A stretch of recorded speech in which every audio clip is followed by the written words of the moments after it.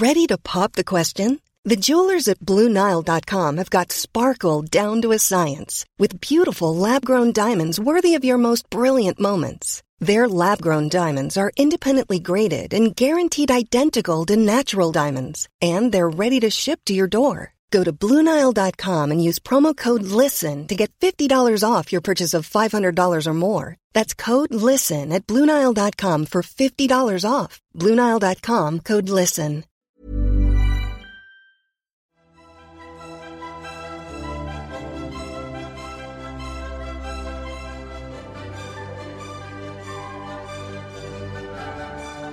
Hate. Verb. Feel an intense dislike for. Example, the boys hate each other. Similar, loathe, detest, dislike greatly, abhor, despise. Just some of the other words you could use to describe how I feel about Ireland. Oh. As I have been led to believe by apparently literally anyone. That's a low blow at the start of this podcast. Here's the thing, right? We're about to spend an entire episode, going off how long these are getting, like 6 hours? Yeah, minimum. Talking about a game in which Ireland were pretty woeful and kept shooting themselves in the foot. In which Ireland came out looking really, really fired up, really, really going for it, really, really committed and going at it and looking like this mattered to them, and then just constantly shooting themselves in the foot. Yeah. And here's the thing, right? Literally anything I say, whether it mentions Ireland or not, gets taken as some sort of reasoning that I hate Ireland. Me saying that Hannah Jones's try against Ireland was my favourite moment of last year's Women's Six Nations was said because I hate Ireland. Someone was genuinely saying that the other day. I could say, isn't it great that sometimes they have mince in food? And someone will go, it's just because you hate potatoes and therefore Ireland. And I'd be like, well, why would I didn't mention potato? Because I didn't want to bring it to a stereotype. And they'd be like, it's just because you hate Ireland. Do you want listening mad? What? We're recording this episode of the podcast early because I'm going to Ireland.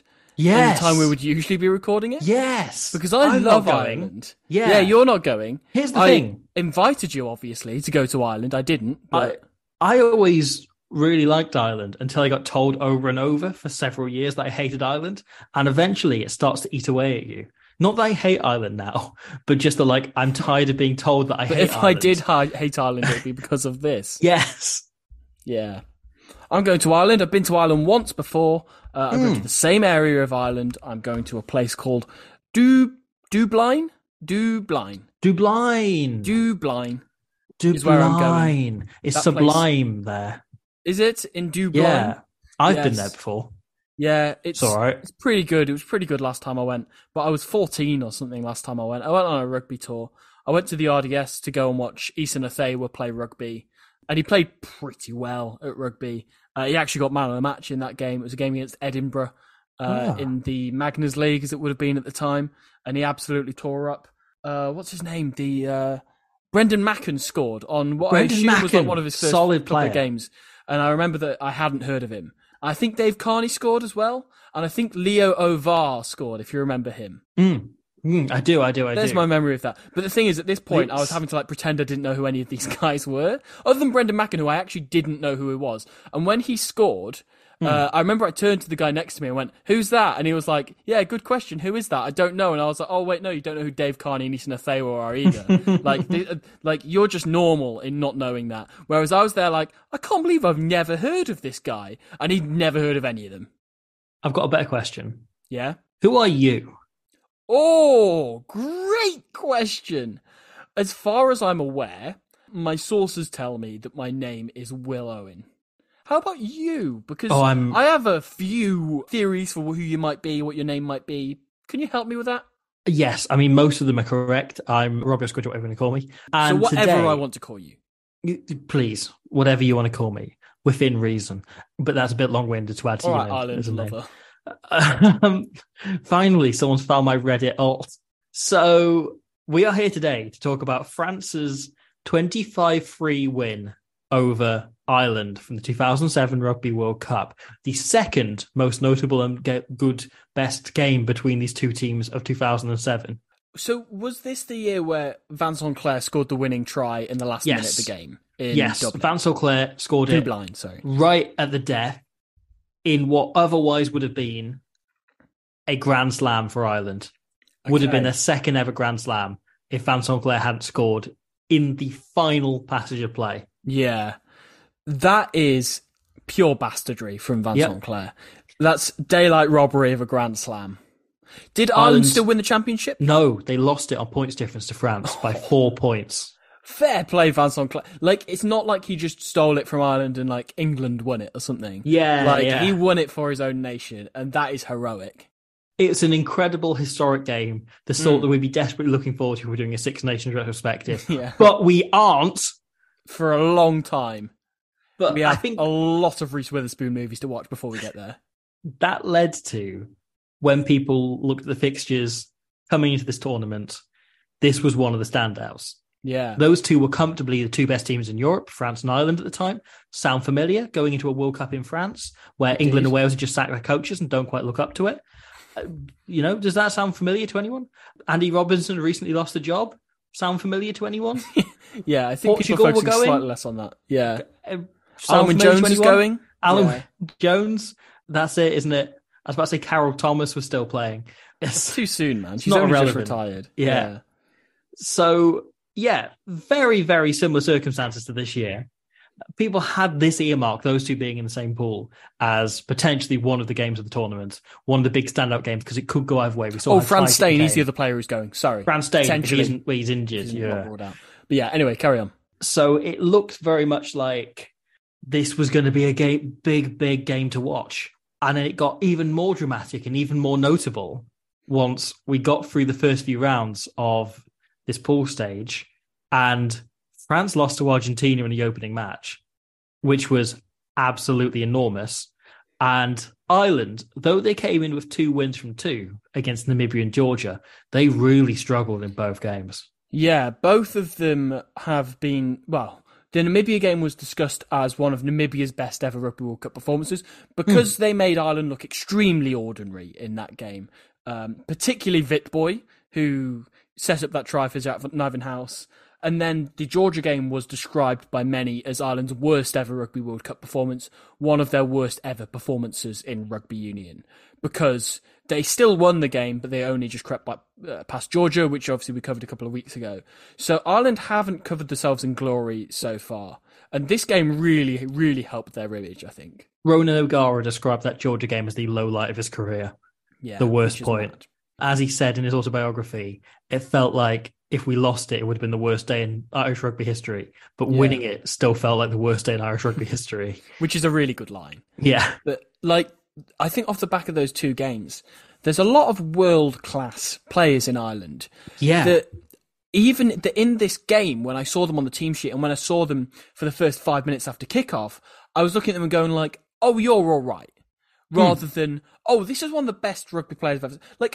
Paul O'Connell is one of the best rugby players I've ever watched play. Yeah. Of the era I've been watching rugby, if I were to pick the top 25 rugby players I've watched in that period, Paul O'Connell would be an absolute shoo-in, if not top 10, frankly. He is absolutely world-class and has been for most of his career, certainly the entire time I watched him play. If you're picking the best lock of the 21st century of the professional era, he's absolutely in the top 5. He's absolutely in there.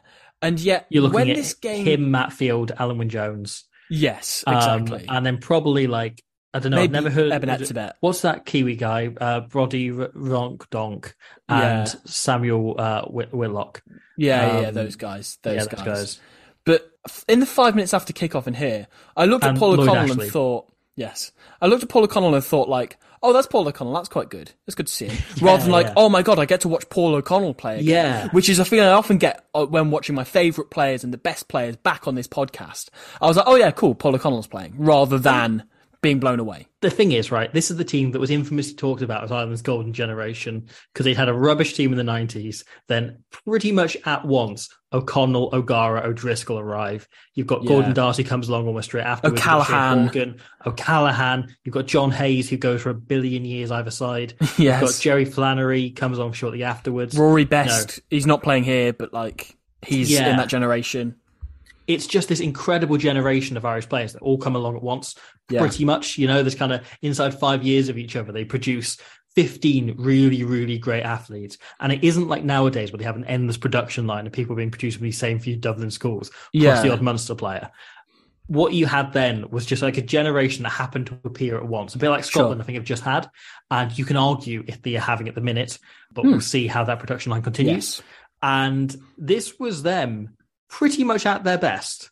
We're pretty much looking at career best form for a lot of this team, either side of this World Cup, which is what makes it so interesting. We've talked about this in the past, but Munster won the 2006 and 2008 Heineken Cups, and most of this pack is Munster.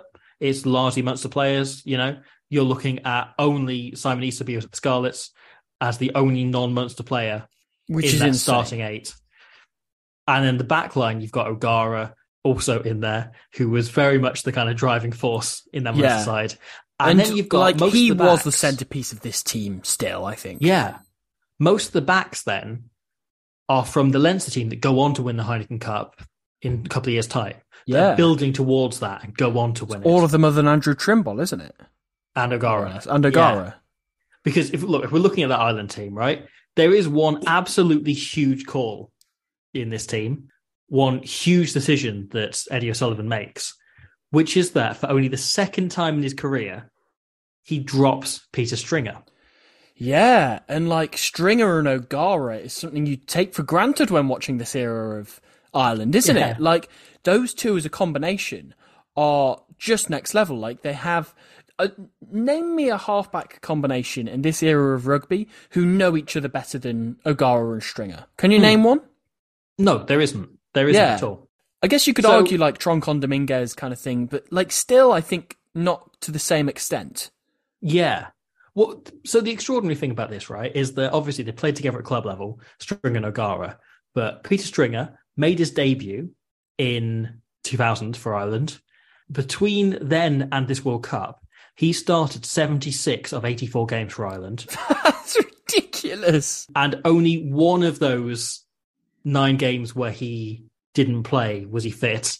Wow. So he was selected for 75 of 76 games he was available from his debut onwards. That's ludicrous. Do you think this was because he threw that interception pass against Georgia? Yes, I do. Yeah. I think it's purely reaction. He was scapegoated. That's it, because that was where my reaction went. And actually, we discussed this having watched the game.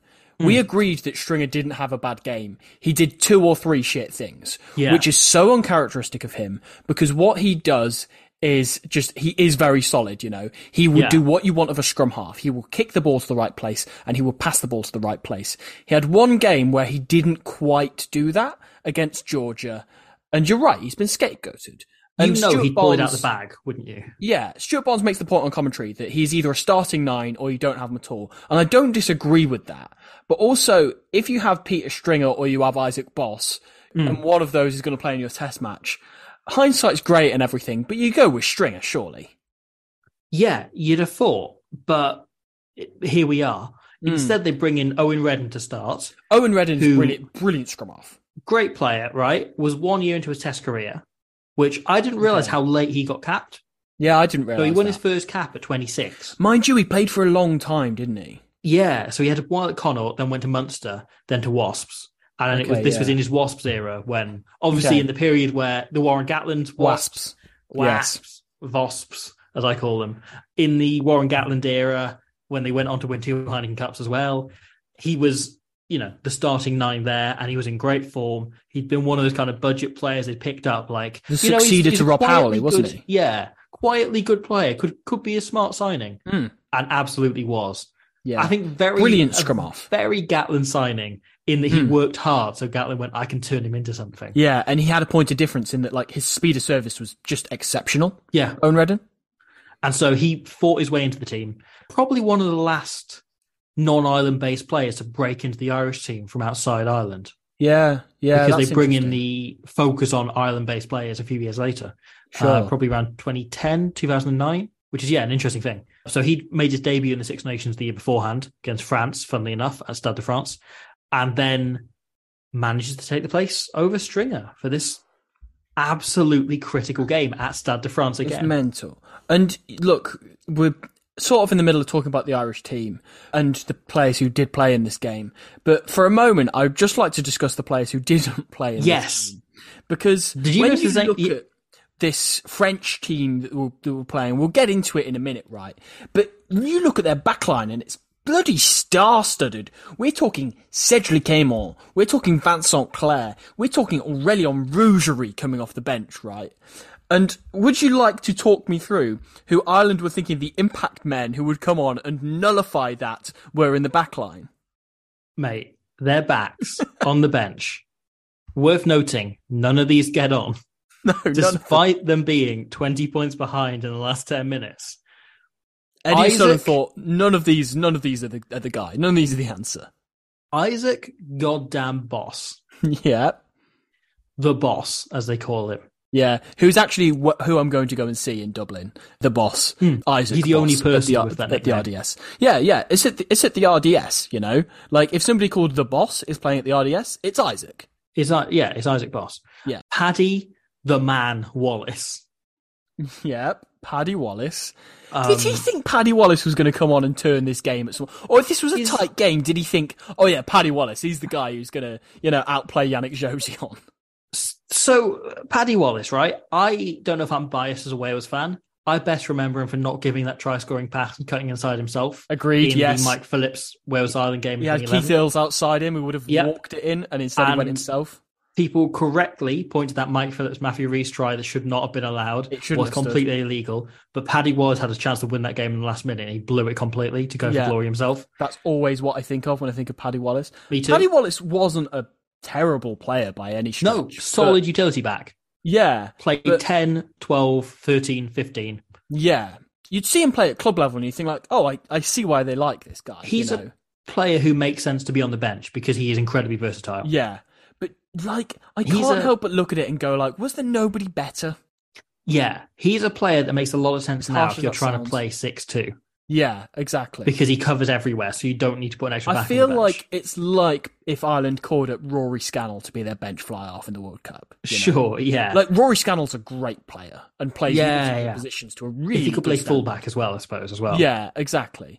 But, I don't know, man. It just doesn't quite sing to me. Paddy Wallace also has one of the most weirdly detailed Wikipedia pages out there. Oh, does he? Where there's like several paragraphs split by season on his entire career. Oh, interesting. Which is more detail than most world-class players have. Like John Olomu barely has that level of detail.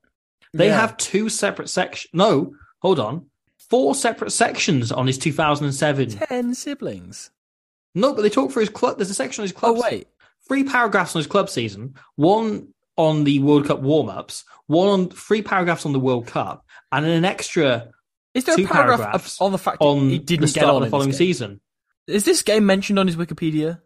No. So they would have talked about game. Has he played yet in this World Cup? I can't remember. Yeah, he came on in one of the 2 wins, didn't he?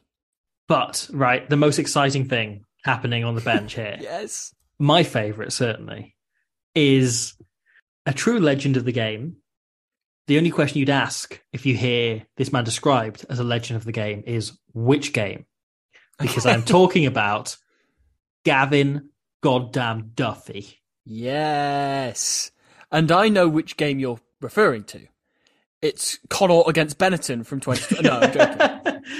No, Gavin Duffy, right? Incredibly rare player who's described not as rugby player, but sportsman on his Wikipedia page. Because Gavin Duffy... one of the all-time greats was... No, to be fair, look, you can joke about Gavin Duffy because he was a classic Yorso club type player. Connaught legend. Yeah. Played 110 games for Harlequins and 174 for Connaught. It's become recently one of my favourite things to do, one of my favourite hobbies, to hear a name of a rugby player who I watched at the start of my rugby watching career, who will have retired fairly early into that, but a long time ago. It's one of my favourite hobbies to hear one of those players' names and say, good player. Good player. And Brendan Williams. Brendan Williams. Yeah, he was the guy we were having this conversation about when I first explained this complex I have. I hear Brendan Williams' name and go, we just do it a lot, though. Yeah, exactly. But you notice that now it's just a thing that you do. But Gavin Duffy, I saw his name and was like, oh, good player. Good player. I was a big fan of Gavin Duffy. Yeah, he was great.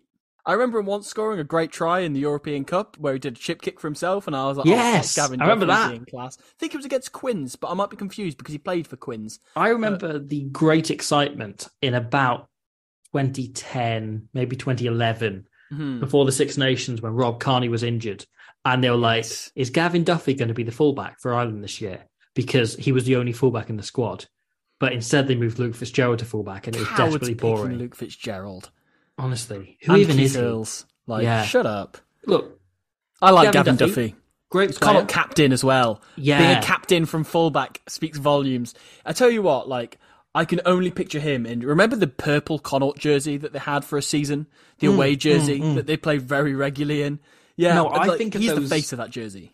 Really horrible baggy kits they used to have. Because Connacht were one of the last teams to seemingly take up skin-tight kits. So, like, they still had quite baggy jerseys through to about 2012. Yeah. And Gavin Duffy was the king of wearing them. But then he went on to bloody abandon it entirely and wear completely different attire. Because you know what he did after he retired from rugby, don't you? He played hurling, didn't he? Gaelic football. Gaelic football, that was it. Gaelic football. He'd been a Gaelic footballer as a kid. So obviously, because he took high balls, everyone brought it up every time he took a high ball ever. And then he went, you know what? I'm going to go back and play Gaelic football again. And went on to play for his county, Mayo, again. That's incredible. What a guy. Went on to play, like, obviously not to professional standard because there is no professional, it's amateur sport. But he went on to play to a very high level of... Good player at GAA. Yeah, of GAA. Incredible stuff. Brilliant. I love how we've dedicated more time to Gavin Duffy, who didn't play. But then again, like, if he did get on, we'd probably find ourselves playing Gavin Duffy World Cup. And he didn't get on, unfortunately. But Ireland do have another pool fixture. Gavin Duffy presumably they'll get out of the pool and go to the quarterfinals. And yeah, they'll be fine. Far on from there and out. Gavin Duffy, the only Connacht player in this Ireland squad. Oh, I always loved token Connacht player. Yeah, it says a lot about how they developed them. How Connacht have changed as a region. Or as a province, because they were used very much as a development tool at this point. Yeah. They sent other teams' players there in order to get game time and exposure so they could leave when they got good and go to a different team. And Ian Keatley was their star player with Gavin Duffy. Yeah. That's what it was like. And they lost every game. They finished bottom. Even the Dragons used to beat them for bonus point.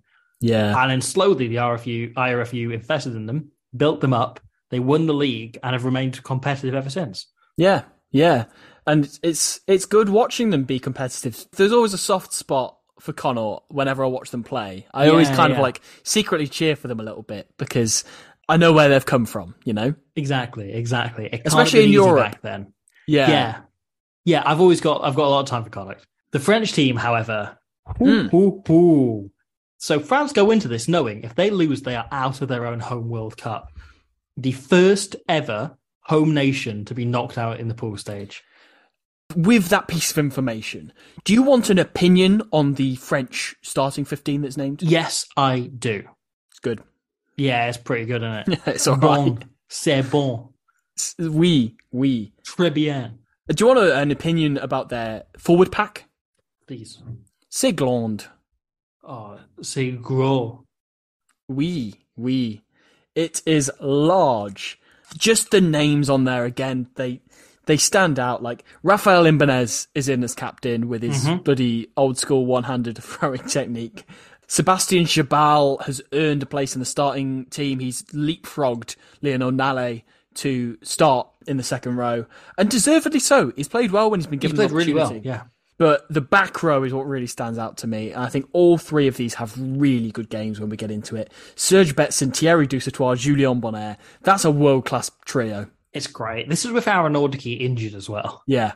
They've got Nyanga on the bench, as you said, alongside Nallet to back them up. Yeah. It's a huge back row.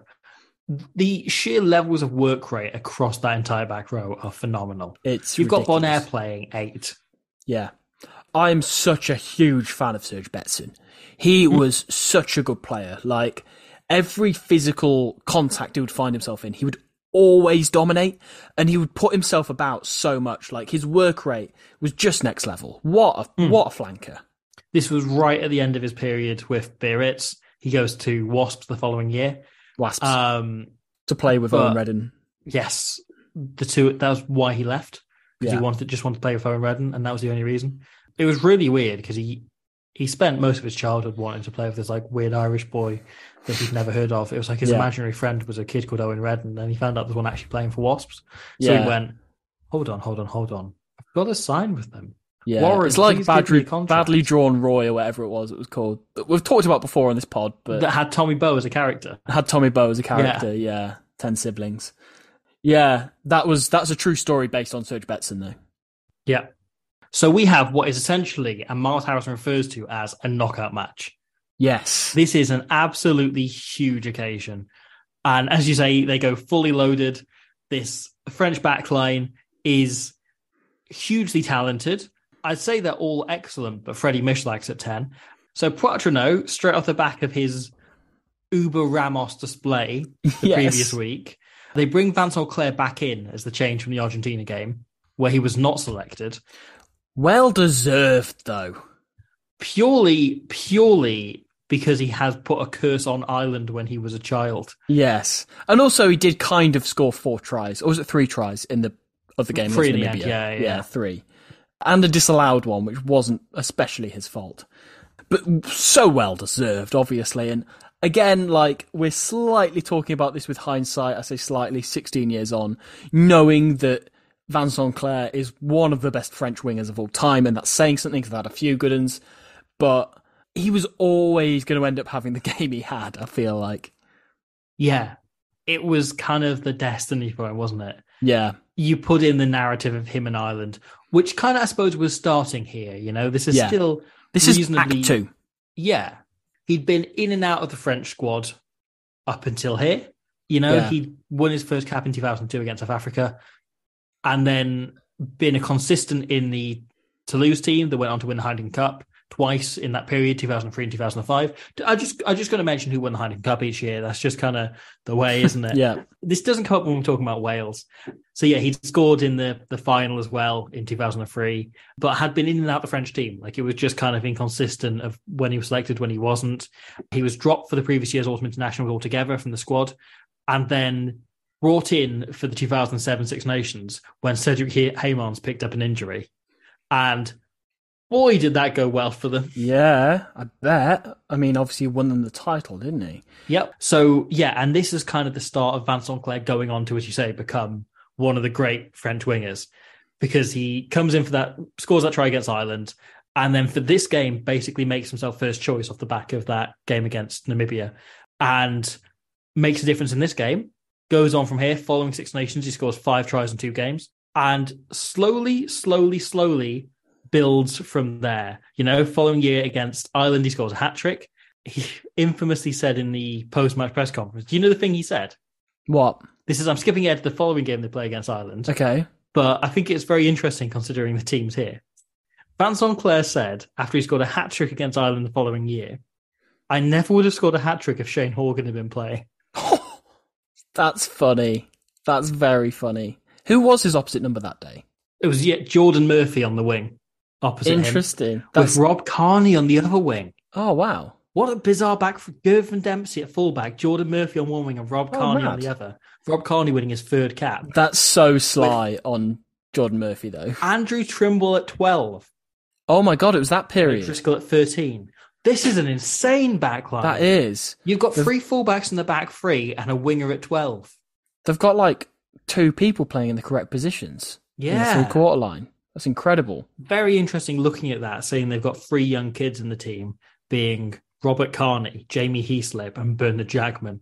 Oh, Bernard Jackman, is that same age as those guys? All of them winning their first few caps. That's mental. Wow. But yeah, basically, this was Vincent Clerc very much establishing himself as a first-choice player in and of this course, game. Kind of, this is the start of him. Went on to be the top try scorer in 2011 Rugby World Cup. Yeah. And top try scorer in the Heineken Cup he retired as. Top try scorer in the top 14 he retired as. And was up there as one of France's best try scorers of all time. Scored 33 tries for France overall, which is quite a strike rate in, it's a good return. 67 games. Wow. One every 2 games. Not bad at all. That's excellent. Yeah. Vincent Clerc, what a player. So last point on in fact, two last points on the French team. One of them being in the centres they pick Damien Traoré for his boot specifically because he's more of a kicking option than Yannick Jauzion. So they leave Jauzion on the bench, and David Marty played very well in the previous game. So fair enough that they give him a bit of a run out. But the other thing, we've kind of skipped over this, but Olivier Miu, who is their loose head in this tournament, right? I just want a quick word for him because we enjoyed France in the 1987 Rugby World Cup, right? Pascal bloody Ondarts. Are you getting Pascal Ondarts vibes from Olivier Miu? I am. It's like Pascal Ondarts if he played in the era where you couldn't actually punch people. Yeah, because what Olivier Miu is doing... Well, you have to be more careful when you punch people. Yes. He's going very quietly about his business, alongside two endlessly hard brothers next to him in the front row, knowing that if, by any chance, his captain at hooker needed somebody to back him up in a fight, which he probably won't, because both Ibanez and De Bronck are extremely hard hookers for France. But if, hypothetically, they needed some backup, you know that Miu would knock them out in half a second. And Ondarts very much did that in the Rugby World Cup final in 1987. And I got very much the same vibe from Miu so far this tournament. There are very few categories of people where you can describe them as phenomenally ugly and mean it as a compliment. Yes. But French loosehead props, right? And you don't necessarily mean facially ugly. Yeah. Just like you want to avoid them at all There's something costs. about his character and his energy that is ugly. In a good way. There's something exclusively a good way. It's not off-putting. Like, you're not repulsed by him. You're sort of drawn towards it. Yes. Yeah. No, but you're sort of drawn towards his energy, but it is ugly. Yeah. It is the only word I can find to describe it. It's not hideous, it's ugly. He hasn't done anything in this tournament to convince me that he is endlessly hard. He's just got a presence. He's just got a presence about him. Yeah. And Peter de Villiers on the tight head as well. Pretty similar energy, but is more there so we can bend down and do scrums. Again, similar to Lemperou on the tight head for France in 87, you know? Yeah. Very much a mirroring front row, which probably says a lot about the identity of French rugby. This was his final hurrah for France. This was How the long end did of he his play career. Pretty much forever. Okay. He was one of those players that had quite a long career before he played for France. Okay. So he first played for Bourgoin in 1995, but won his first cap in 2000. Okay, so we might get to see him in a future World Cup after this. Yes, retired after this tournament with exactly 50 caps. Okay. Good on him. Good innings, that is. And I bet he secretly knocked a few people out, or just a very slight stud on the side, you know? He did indeed go to the 2003 World Cup, despite having surgery on his ankle like a month beforehand, which was supposed to rule him out. He doesn't need one of those. That's fine. No. He's just there to be he ugly just needs and hard. a right hook. That's all that matters. He uses it to bind and to punch. And also, right, the same you muscle. Look at this game, and without spoiling it too much, as I say, Peter de Villiers on the tight head for France, I could have been their loose head, and we still would have absolutely dominated that scrum. Yeah. He is next level in the front row. He absolutely molests Marcus Horan at scrum time. It's unbelievable. You know, so Peter de Villiers has obviously gone on to be scrum coach of Scotland at the minute now. He had... Before he missed the 2003 World Cup because he was banned for taking cocaine and ecstasy. He pled guilty to having taken the drugs, but said he didn't know he'd taken them. A tight head prop who feels the need to do ecstasy before a major tournament. So it was... And his class. It was after the last game of the Six Nations. That year, he's supposedly done cocaine and ecstasy on the same night. Oh my God. Why did you feel the need to do the ecstasy on top? Yeah, I mean, it's a hell of an evening, isn't it? Yeah. He's going to be... I think maybe he wasn't banned for it. He was just still feeling the effects of it. Like he hadn't got over the hangover from it. That's honestly heroic.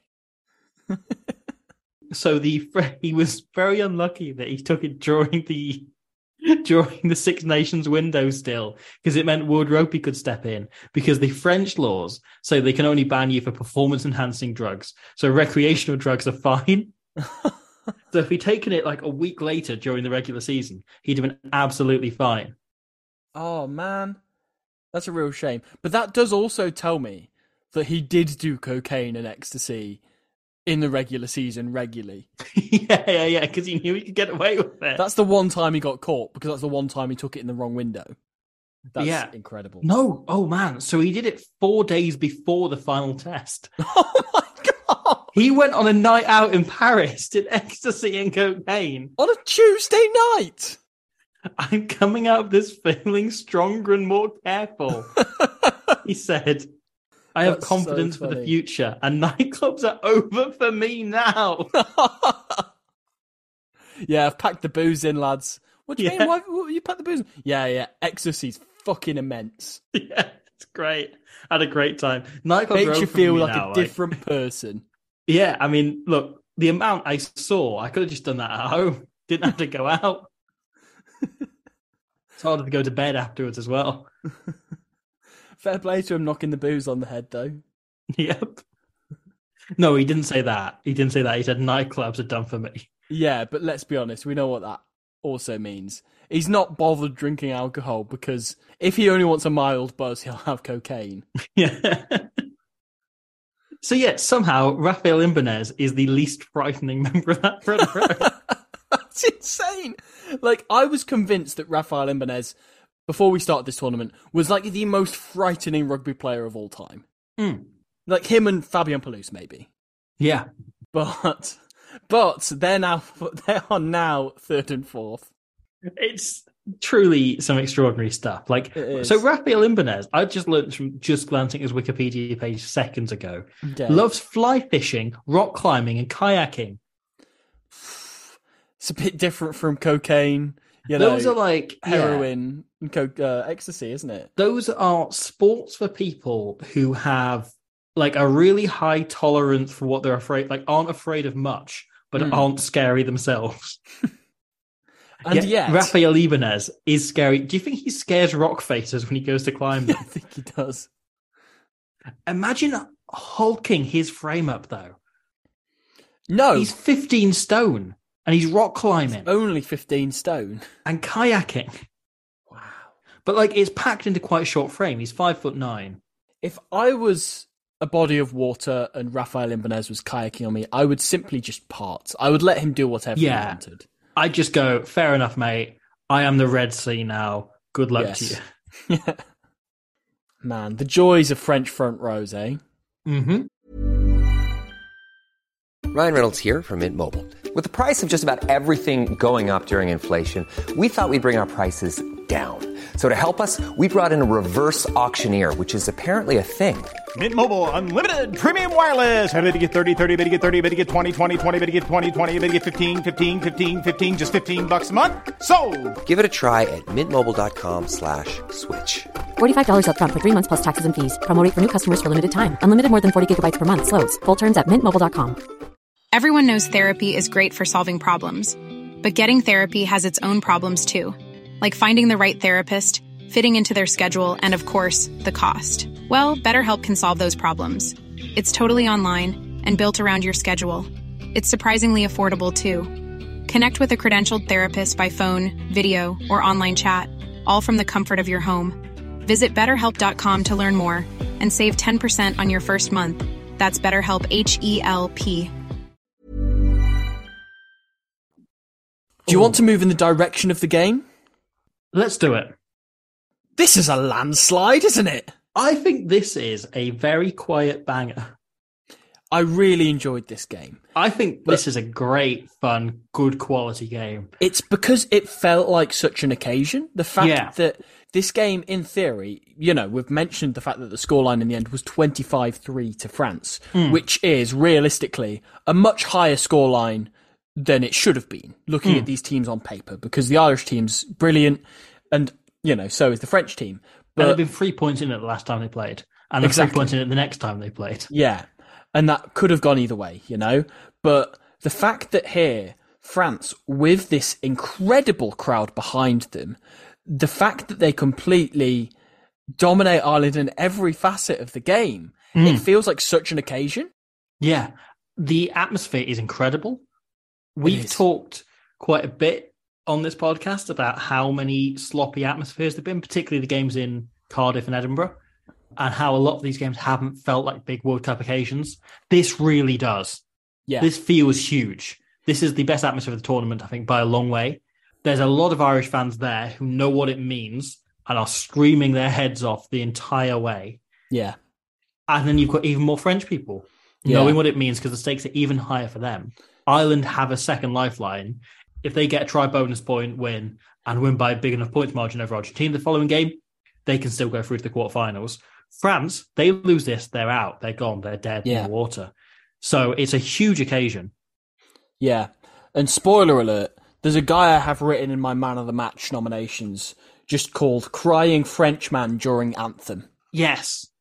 So I think this is one of the best renditions of La Marseillaise I've ever seen. God, it's so, so great. And every single French game we've done on this tournament, we have just praised La Marseillaise to no end. But I think this is the best of the lot. I think this is an all-timer rendition of La Marseillaise. It's one of the most moving. It's one of the most just passionate. As you said, there's a guy crying in the crowd, belting out with all his heart. And most of the players are on the same wavelength.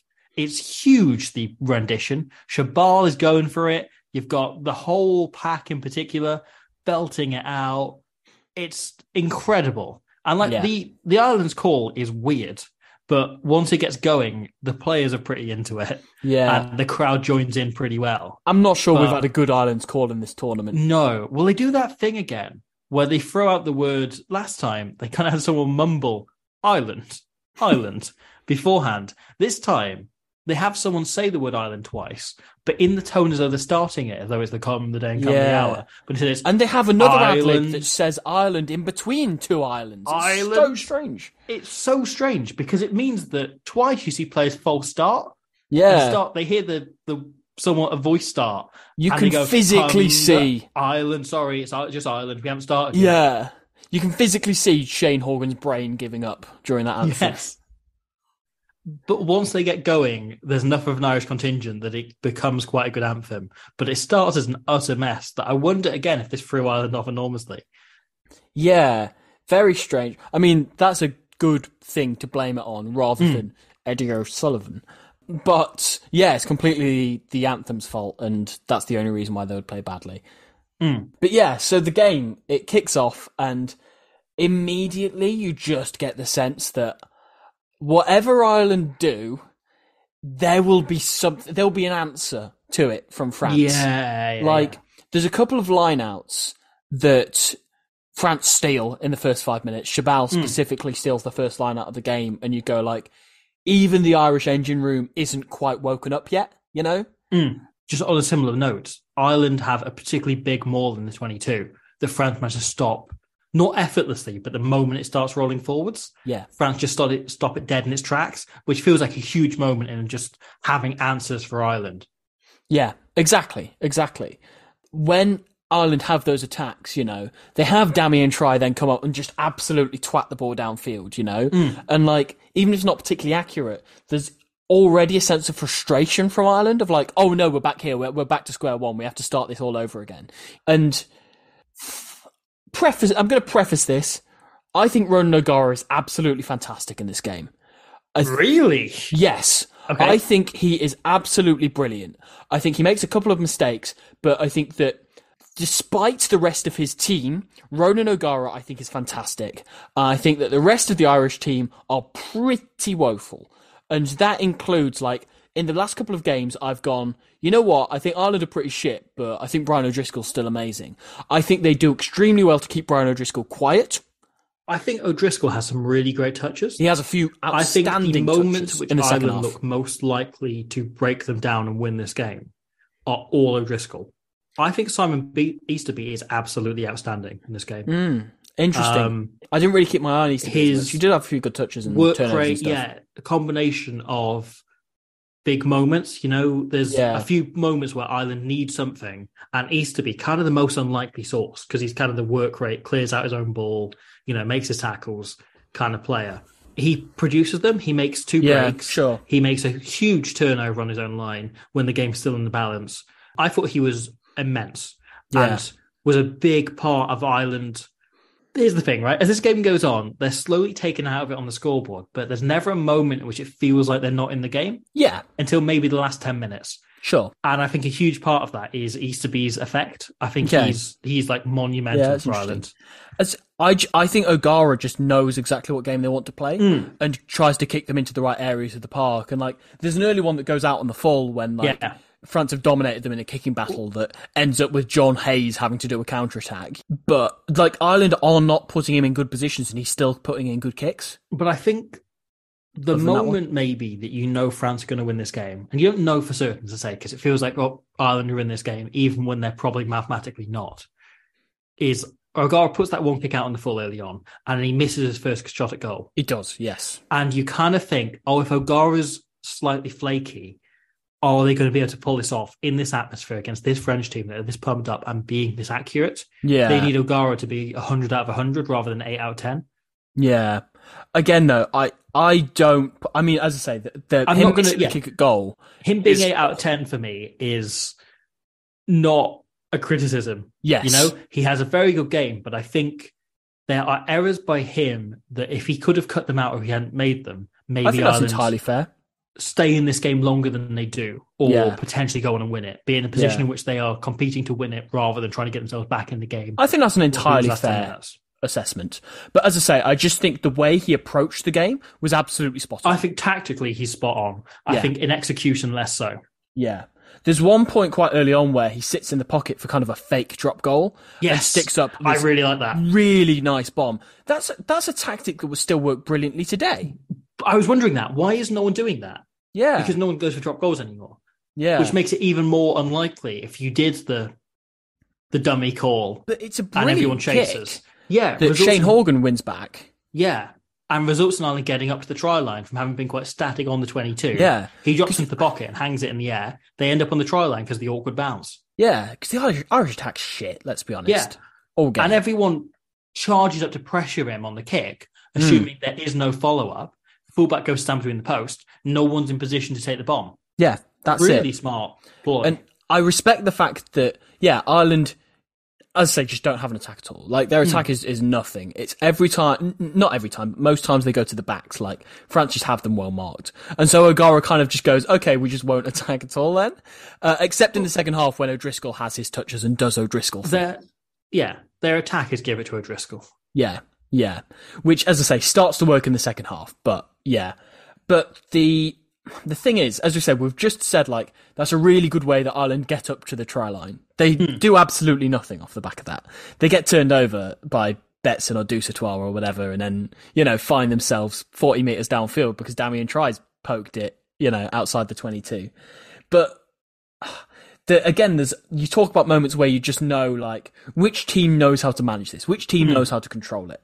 There's a point where France are given a penalty quite early on, and Jean-Baptiste Elissard just goes, yep, and in the most confident way possible, taps the ball to himself. And because he's so quick to the breakdown, you think, oh, right, that's the right option, even though naturally he could go for goal. No, the thing is... I screamed no, and in my notes say, Elissard, no. And it turns out I was wrong. Yeah. Which of us has... has... kickable position. Which of us has played hundreds of games at scrum half is the thing. This isn't me going, I'm like Jean-Baptiste Elissard, we're exactly the same. But the amount of times that I have played third team rugby and gone, because the thing about this is Elissard taps the ball, is tackled, and then gets the not 10 penalty 10 metres further up the field. The amount of times I've played third team rugby and gone, well, there is a stipulation that it has to be 10 metres exactly or more. And so when you're playing third team rugby, if I'm at the mark at the point the penalty is given and the opposition are still, in their defensive line, I will just tap the ball straight away because 13 players are really slow to get back 10 metres. And they don't know that I'm also slow and that I'm not necessarily going to outpace them. So they'll just tackle me straight away and we've got a penalty for 10 metres further up the field. So I looked at El Assad there and I was like, he's there. He should definitely go for this. And he did. And it was great. He got it. He got himself a penalty that was 10 metres close to the sticks. I was just thinking, you're on the edge of the 22, take the points. This is a tight game. Who cares if you're 25 metres out rather than 15 metres out when you're taking this penalty? You're having a shot at goal. You've got a professional kicker. Actually, he's taking it himself, isn't he? He's the one kicking the points. Yeah. So maybe he wants it 10 metres closer. Yeah, exactly. Fine. Okay. He gives himself a much easier kick. And also gets it in the referee's head that Ireland are willing to give away those penalties. Sure. Yeah. It's a really smart bit of play. It's a really good bit of game management. I absolutely love it. I panicked in the moment and almost didn't like the risk. Just take the points. It's really good because, I mean, in pure personality, I'm a scrum half and I will always stick up for him. This is the thing. You played hundreds of games at scrum half. I've won the European Cup on Rugby Union Manager 4. Yeah. So exactly. I think, those two instincts have to cancel each other out. Yeah, absolutely. El Assad slots the penalty. France go 3-0 up, and it's just deserved, yeah. And 3-0 feels like the right scoreline for that period of the game. Yeah, even though Ireland are in it at that point. Yeah, it's really tight, but also open. It sort of reminds me in a way of that Argentina-Scotland game from the following World Cup from 2011 that we covered on that series. Sure. In that game, no one is scoring a try. It doesn't look like it's a possibility. Yeah. And yet, both teams are making so much ground when they have the ball. Yeah. You're getting into 22s pretty easily the entire way. Yeah. There is one point in the first half where it looks like there might be a try. The Cedric Haymans break. Yes. It's pretty saucy, would you not say? He is a hell of a player. I love watching him. It's a delight to be able to watch him again. I want him to come out of retirement just so... Yes. Even if he's crap, I just want to watch him do sidesteps again. Can we invent a new sport where, over 40s French men get to just dance around with each other with a ball in their hand? There aren't many players like Cedric Haymans. Because you sometimes get those, lanky wingers who do, really languid sidesteps. And you sometimes get big wingers who are chunky and barge people over. And you get small, nippy wingers, who are really pacey and dodge around. You don't get many players like Cedric Haymans who are big, but play like they're tiny. Yeah. You sometimes get the other way around. You sometimes get the opposite, and you get Harry Robinson's the first one that comes to mind, but I'm sure there's far better examples of tiny wingers who play like they're massive. Sure. Kieran Williams is my favourite example of all time of this, but he's a centre. Yeah. No, I know exactly what you mean, but Amor, in terms of sheer entertainment, was always world-class his entire career. That try he scored against the All Blacks, one try at the end of 2010. It's so good. So overpowered, that try. He has a moment of looking like that, where he gets on the outside of someone, does the step, and then the other thing about Cedric Haymans is he plays he's like a 70s player that's dropped into the present day. Yeah. Right down to the sideburns. Yes. But he has that, the way he passes that he swings his entire arm is very like JPR Williams. Yeah. Where he does his arms spin as he passes. And he does one of those that beautifully somehow goes into Try's hands when you're thinking there's no way he can thread that pass. Yeah. God, he's delightful. Beautiful player to watch. Now works as a commercial officer for a fruit manufacturing company. What? Yep. Andros, who are a French multinational food company. He is a commercial officer for their fruit division. And at one point they interviewed a guy and he turned up and was Cedric Amor. Yeah, they went, okay, cool, you can have the job. Yeah. What? They also sponsor Brive. Oh, that's cool. Did he ever play for Brive? Was it just Toulouse France? Let's find out. Yes, he was. He started at Brive. Oh, brilliant. Played for Brive first year of his career, then went to Agen and It's Toulouse. good that he's still got some involvement with the club. Yeah. When we're in France for the World Cup, we're going to have to buy some Cedric Haymans fruit. Yes. To support him. And review it. Buy a Cedric Haymans banana. Yes, and play a game of touch with it. Yes, that's a great idea. A touch banana. Whoa, that is illegal. So yeah, Haymans makes beautiful break. France get into the 22 and they recycle. They go right out the other side And Clement Prochnow has another Ramos moment. You look at this, and you might disagree on this, but you don't necessarily think it's the wrong option. No, I don't think it's the right option, but I don't think it's awful. Yeah, I think he's entirely within his rights to go himself rather than passing to Claire here. I think giving it to Claire, straightening to fix the defender a bit, and then giving it to Claire is the best option. I think you can't possibly say that's ever the wrong option, can you? No. In any circumstance. I don't blame him for going himself. Yeah, exactly. But ultimately, he goes for the corner himself. He gets the ball down without touching the corner flag, which Stuart Barnes on commentary points out was a great achievement at the time, which you take for granted now. Yeah. Even though commentators still point out that's a rule. Yeah, it still comes up surprisingly often. Yet, Brian O'Driscoll makes a brilliant tackle on him to drag him over the touchline. Shane Horgan, isn't it? It's Brian O'Driscoll, isn't it? Is it O'Driscoll? His ankles. Oh, that sounds like a Brian O'Driscoll thing to do. But either way, what a brilliant tackle that is. This is the thing, though, right? If Shane Horgan was playing, Vincent Clair wouldn't have scored. So he clearly knew, I can't give it to him. Yeah, Shane Horgan didn't play, did he? Yeah, he knew Vincent Clair was going to score 2 in the second half.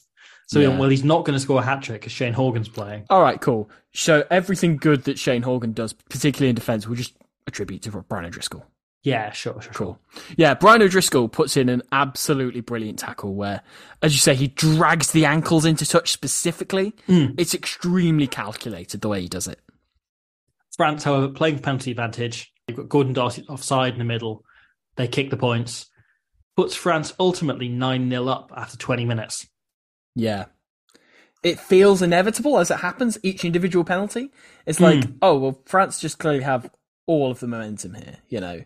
The other penalty of the 3 that we've kind of alluded to comes from a moment where... So France have just, again, like huge amounts of speed and momentum in their attack. Vincent Clair comes off his wing and has 2 really nice touches. One where he passes the ball, then he reloads and then makes a really good run. Whilst the Irish defence is so stretched, like, they give him a bit of space. Serge Betson makes an absolutely quality carry in the middle of this, where like he does a little spin move in the middle of it, but just like his centre of gravity is ludicrous. I'm not sure if they come offside to try and like get off the line and stop him, but as the referee Chris White blows his whistle, he calls over Ronan O'Gara and says, "Look, you shouldn't say that. You've spoken out of line to be there." And Brian O'Driscoll is constantly saying, "What did he say, sir? What did he say?" And Roger's keeping tight-lipped the entire time. And then he goes, "He said something very unnecessary there." Then Bod says again, "What did he say?" And Chris White, the referee, says, "I'll tell you later." He says, "What did he say?" He said, "I'll tell you at half-time or after the game." And he says, "What did he say?" Well, he sends him away. Then O'Driscoll turns around again and goes, "What did he say?" And he just looks at him and says, "He swore." And then Bod rolls his eyes in the most, oh God, rugby values it way. But the thing is, you've heard O'Gara speak. You know what he's like. He definitely did worse than just saying bollocks. Yeah, exactly. Let's face it. There's like 1 in 3 chance that he called Chris White a cunt. Yeah, I mean, I don't think he'd stop there. Yeah, I think he was probably very specific about his mother. Yes.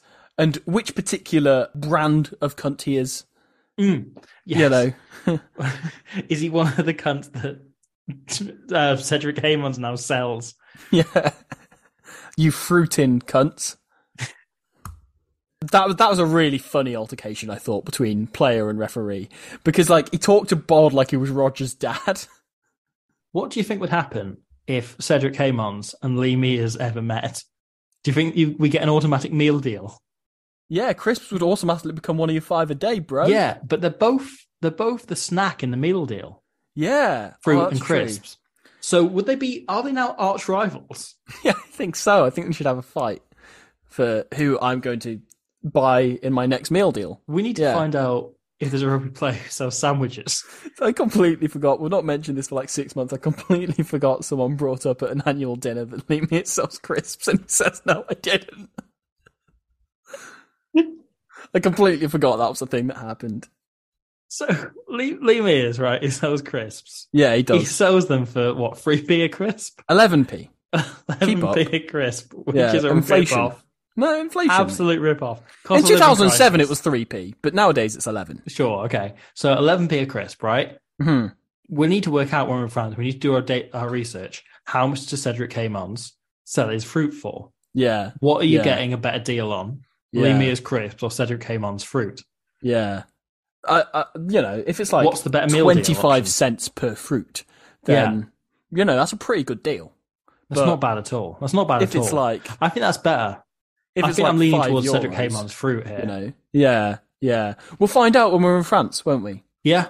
Or if we We have will. any listeners who are extremely well versed in the Cedric Caymans fruit market and would like to tell us the value of one fruit from Cedric Caymans, please let us know. Please do. Please do. But yes, that Ron Nogara moment happens, and I've just got written in my notes, hello, Ruddy Data, because I've seen that before, and I know exactly where I've seen that before. It's amazing how often that guy comes up. Yeah. Did you see Clement Poitrenaud's volley? Was it Poitrenaud? I thought it was El Assad. Oh, is it El Assad? It does go really well, so It's it probably is El Assad. An unbelievable touch. It's Like, brilliant. I don't even count it as a like. So Ireland knocked the ball It's a on. free The ball's kick, kind of isn't it? loose. Yeah. Like a football and- free kick. He sees the ball kind of spinning on the floor, like it's not bouncing really. It's just kind of, it's not quite stopped. Yeah. It's fairly static on the It's floor. like, you know that challenge where you have to nail a drop goal with a spinning ball? You know Yeah. that's the motion it's doing. Yeah. It's And sitting so, up. El Assad, I think, but you might be right, it's Poitrenaud. He I looks think up, it is El Assad. and it's the exact motion that a footballer lining up a cross does. You know, Yes. where he kind of like slows himself down, then speeds up his momentum again in order Yeah. to kind of like connect with the side of the boot. So it's completely deliberate. And he sends it spiraling perfectly over the Irish defence. It then bounces, and is so almost going out on the 5 metre for what would have been a 50-22 from inside his own half. It's almost the greatest accidental kick of all time, especially if the 50-22 law has come in by that point. Two things, right? It definitely was El Assad because, like, it was such a perfectly placed kick. And as you say, with the technique and everything, he's definitely the player who's done that and thought that through. But I just wrote down Poitrenaud because I looked at the French backline team sheet in front of me. I was like, yeah, he's the one who would do, like, a volley. Yeah. He's the one who would do that. But you're right. It was definitely El Assad. It was beautiful. So... Also, if that went through the sticks, would that have been 3 points? I suppose so. Yeah. It's a drop kick, isn't it? Yeah. Touch the floor. Yeah. Essentially, it's a place kick. It's a penalty kick in open play. Yeah. I presume you can do that. You can place the ball behind you and someone else to, like Yeah. NFL style, where you put it down for a kicker to come in. You know what? I'm asking so many questions in this about like things I don't know about rugby and fruit. Often the same questions as well. Can you Yeah. kick an orange? Nobody's ever done it. Nobody's ever tried. If you drop kick an orange through the posts, do you get 3 points? I don't think so. No. Depends if you're playing a game you made up called kick an orange through and get 3 points. Yes, you do. Yeah. Providing the rules aren't Cedric online. Caymans plays that now, actually. He does actually. Plays He opposite sponsors Gavin it. Duffy. Yeah, he sponsors that whole team. Yeah. But yeah, that's a bizarre point. When France eventually get the ball back, Poitrenaud obviously kicks the ball out on the floor. Yeah. But like So- France from here just start to put the huge squeeze on, much like Cedric Caymans puts on his oranges. Yes. And you start to get the feeling of, even though they're only 9-0 down, there easily couldn't be a way back for Ireland from here. That they get into a position where they've started kicking the leather off it, which, to be fair, they haven't really stopped. But it nets them. It leads to Horgan having to carry the ball out 5 meters out from the line. France then win a penalty and they go for the corner when they've been kicking everything at goal and they do either side of this. And this is when Easterby comes up with his huge turnover, which is potentially game-saving at that point Yes. to keep them in it, because it felt like they were just being blown away for a moment. Yeah. Yeah. Nothing, I think, sums up how little Ireland can get into the game no matter what they do. Like, the Poitrenaud shit kick that works. Do you know the one? Please enlighten us. So, Poitrenaud just randomly hoofs the ball, and it goes pretty much perfectly horizontally. It doesn't get off the floor, like, really at all. And it just falls off an Irish player. I think it's Jerry Flannery, who's retreating. And Sebastian Chabal is stood like 20 metres offside, but because Flannery accidentally makes contact with it, Chabal picks it up, passes it to Serge Betsen, who makes a break. And it's like, mate, Poitrenaud's just come up with a really shit bit of play, and you've made like a 30-metre break off it. And they score 3 points. Yeah. This ultimately leads to points. Yeah. By the way, I just want to quickly say, fuck you. Because you in that France-Namibia game, you pointed out the similarities between Clement Poitrenaud and Thomas Ramos. And now I watched that game and I was like, oh my God, I am watching 2019 era Thomas Ramos here. Yep. I now can't unsee that. Moments like that, and his long pass that he tries to throw to Freddie Michalak, where Bod comes in for the intercept, and it's a beautiful read by Bod. And if not for Michalak just being weirdly reliable all of a sudden, and changing his angle to be inwards onto the ball at the last moment, Bod would have been under the sticks. Yeah. Because Michalak has bailed Poitrenaud out there. And I was like, why am I watching Thomas Ramos? I always thought he was just not even inexplicable, this just reliably world-class fullback was what I thought Poitrenaud was. It turns out he's an absolute dickhead. This is the worst thing about doing this podcast, is it has ruined Clement Poitrenaud forever for me. And don't worry, he's class, he's unbelievably good. Still. Because by the time we get to 2010, he's cut most of that out of his game. Yeah. And I wonder if that's the year of Thomas Ramos we're now witnessing and why he's getting away with literally everything he tries. Yeah. But by that point, he was just an unreal player who had this skill set to do mad things. And he only did mad things when they were on. At this point, he was doing mad things at every opportunity he was given. And it has made me resent him in a way I never did before.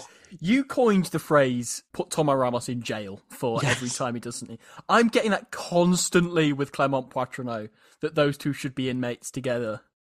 Yeah. What are you in for this time? Oh, I did another through the legs pass on my try line. Yeah. Another third time this month. You need to stop that, mate. You're going to spend more time in here than Peter de Villiers. He's still climbing up the walls. Good Radiohead song, funnily enough. But Clement Poitrenaud, just the vilification of Clement Poitrenaud in these games because of things he does that are ultimately good. It's just so dickish. It's hugely disappointing. I won't forgive you for pointing this out. Speaking of dickish, right? We do have what you talk about Ronan O'Gara. The Ronan O'Gara moment of the match, I think. Okay. Where at 9-0 down, Ireland have a very hopeless attack that is going absolutely nowhere. Like their attack is dreadful. It's just nothing. Like they look like they've just met. Like they're all individual kind of players who've just met. The thing is it Brian O'Driscoll makes a break? No, Gordon Darcy, that's it, makes a break in the lead up to this. And off the back of that, Ireland then just go, okay, what do you expect us to do here? And just randomly fling backwards, which, to their credit, are all backwards, but like they're in completely random directions. Like they catch them all, but then nobody knows which direction they're meant to run in. It's awful. And O'Gara goes, enough of this shit. Cash out. Yeah, and he just drops into the pocket and from 40-odd metres nails a drop goal. Yeah. It's brilliant. It keeps him in the game because ultimately, otherwise, it's the only points they score in the match. Yeah. And it is opportunism from O'Gara. Yeah. What I have written down at that point is Ireland, after that, really don't deserve 3 points, but Ronan O'Gara does. Yes, agreed. His kick is so brilliant off the back of an absolute shambles of an attack from his team. Smart, considered option, weighed at what was happening. I wish more 10s nowadays would do this, would weigh that up. They're now undeservingly in the game. Yeah. They can kick on and win from there. And it just keeps them going. It keeps them in it. It's huge. Yeah. Ireland love to shoot themselves in the foot before half-time. As the incident where I get to write down in my notes, I love Dave Pearson. Because I do. I love Dave Pearson. But I also love David Wallace for an extremely heroic thing, which arguably, if somebody else was giving it, could be a Dick of the Day nomination thing.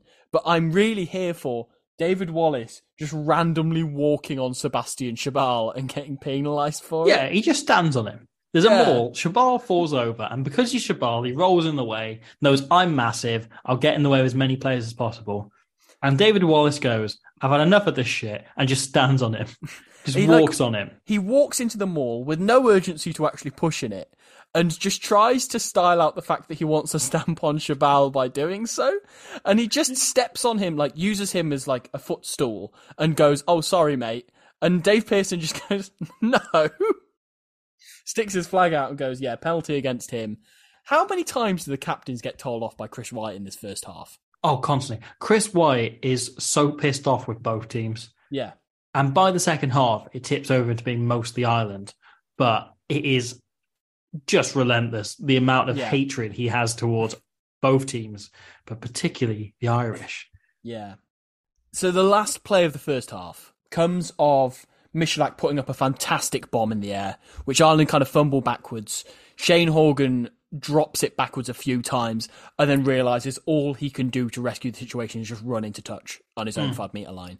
So France from the line out, and it's a really smart but obvious move. They throw it to the back, then on kind of a peel line, Chabal just runs into the opposition 10 or the direction of. It's a good move. Yeah, it's a good move. Get your You've biggest got player against Chabal, their smallest. give it to him. Give him the ball. Yeah. And obviously, Ireland just completely panic and give away a penalty at the breakdown because they just know France are probably going to score if they can string together a few more phases, and they just aren't ready to have that happen to them yet at half-time. So they just crumble, give away another penalty, and go in 12-3 down. Kind of takes the game away from them. Yeah. It's kind of that after O'Gara's just wrestled them back into it, single-handedly almost, you kind of feel for the team a bit that Ireland are a good enough team to be in this and to be winning this. Yes. But every time they've been given position, they've blown it to the point in which we haven't even had anything to say about it because it's just silly areas, it's unthreatening attacks, and they'll cough at the ball. Your reflection at halftime is pretty much identical to mine. Yeah. Because I've written down here, just like, these Irish players are so good. How can this be anybody's fault other than Eddie O'Sullivan's that they're playing like this? They've clearly just not been coached at all. Because look at that team that they've got. Both the forwards pack and the back line are both brilliant, and they're not in this game at all. My other big reflection at halftime was this game really made me think about how burnt out I am on current men's rugby. Really? But I think a huge part of that is because we get through that entire first half, right? We get to the end of it, and there is almost no discussion of refereeing decisions. There's a little bit of, is Poitras in touch or not when that's being TMO'd? That's not about the refereeing decision. That's about, you're discussing what actually happened. And at one point, Stuart Barnes on commentary says there's nothing in it on a late tackle on Ronan O'Gara after he's kicked the ball. Yes, and there's Easterby does one on Michalak, two on Michalak. Oh, sorry, no, it is on Michalak. Yeah. Yes. But there's moments where they go like, they don't get penalised, and a pundit, a commentator goes, there's nothing in that. That's fine. That's all the discussion of refereeing at all in the entire first half. And much as people keep talking about how we need to speed the game up by having less TMO decisions, I think the real thing is we need to get away from this culture in rugby that's persisting, where it's all referee chat now. Yeah.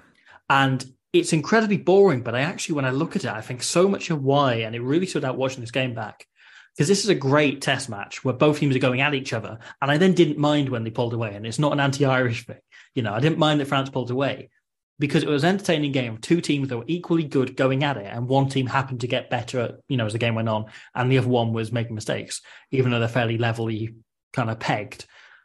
There was no refereeing talk. Yeah. And I think back to that Champions Cup final between Toulouse and La Rochelle, right? Where I remember someone working it out that the person that was on screen most in a game that included Antoine Dupont, Roman Untermack, Winnie Antonio, Yeah, you've got enough of that. Distinctive. Will Skelton, yeah, that, La Rochelle team had plenty of stars. Yeah, can completely blank on the Yaman, the Fotbotia, Aldrit, some of the biggest and best players. Gregory Aldrit's all right. Yeah, Jonathan Danty. Yeah, you had Kaino and Vito playing the last games against each other. Yeah. It was huge. The person that was on screen most in that game was Luke Pearce, the referee. And someone worked it out that like Luke Pearce was on screen for like 22 minutes and the ball in play was like 36 minutes. Yeah. Which is like, as a comparison, you know. But here's the thing, right? That naturally then breeds a culture where I didn't watch the Toulouse-Leinster game live because it clashed with the Women's Six Nations, and I watched that instead. Because women's rugby is better than men's rugby. Yeah. Partly because this culture doesn't exist there. Yes. But this is going out a week down the line, so it's a bit, you know, going back 2 weeks. But when I opened social media and was having a look, the only things I saw people talking about was the refereeing decisions. It was the Andrew Porter tackle. It was the cards that were given. Those were the things that I was seeing discussed. I wasn't seeing anything about the rugby itself. I didn't get any impression who played well, who played poorly. I didn't get any impression of how the game was actually going beyond what the refereeing decisions were. That was all the talk. And part of this is TMO culture that's crept in. And because we're spending so long on TMO decisions, people are going, well, that's the interesting thing. Yeah, people formulate an opinion there and then feel the need to kind of broadcast it, including commentators and, you know, presenters and stuff. And as you say, that doesn't really happen much in the women's game. And like one of the reasons why I loved the Six Nations Just Gone so much is none of the presentation has been about the referees. Yeah. You know, because there comes a point where you just have to accept that rugby is a game where human referees either will spot things or they won't. Yes. Because it's such a stupid game with so many rules that if it was correctly officiated, it would be completely unwatchable because so much goes on. 96% of breakdowns have a penalisable offence in there. But if you penalised all of them, why would you watch it? It's horrific. So you either need to be in the camp that everything should be penalised and we should be only listening to the referee's whistle and seeing no rugby at all, or just going, yeah, well, sometimes things get missed, but let's talk about the piece of skill, such as that brilliant Brian O'Driscoll tackle or whatever. Or Maro Itoje being off his feet but convincing the referee he was on his feet by popping back to his feet later on. That's a good bit of play. But I think it's interesting because I think something I've very much aimed to do, and we've aimed to do with the Squid Rugby stuff in general, the videos in particular, is to not talk about refereeing decision and try and move things away. And I think what it's ended up doing is it's become a separate thing where people go like, oh, well, look at the actual analysis in the Squid videos, and then people complain, why you talk about refereeing stuff? And it's become a separate thing rather than changing the conversation, which is an interesting thing that I think needs, I don't know, I want to think about more, because it was really clear to me watching this game of how much more I enjoyed it for the fact there was no referee chat. The fact that, and also I think there's something in the way that because teams have got so good at holding onto the ball, big moments stood out more here. Sure. So Heyman's break stood out better for the fact that France went one phase and recycled it rather than play 20 phases.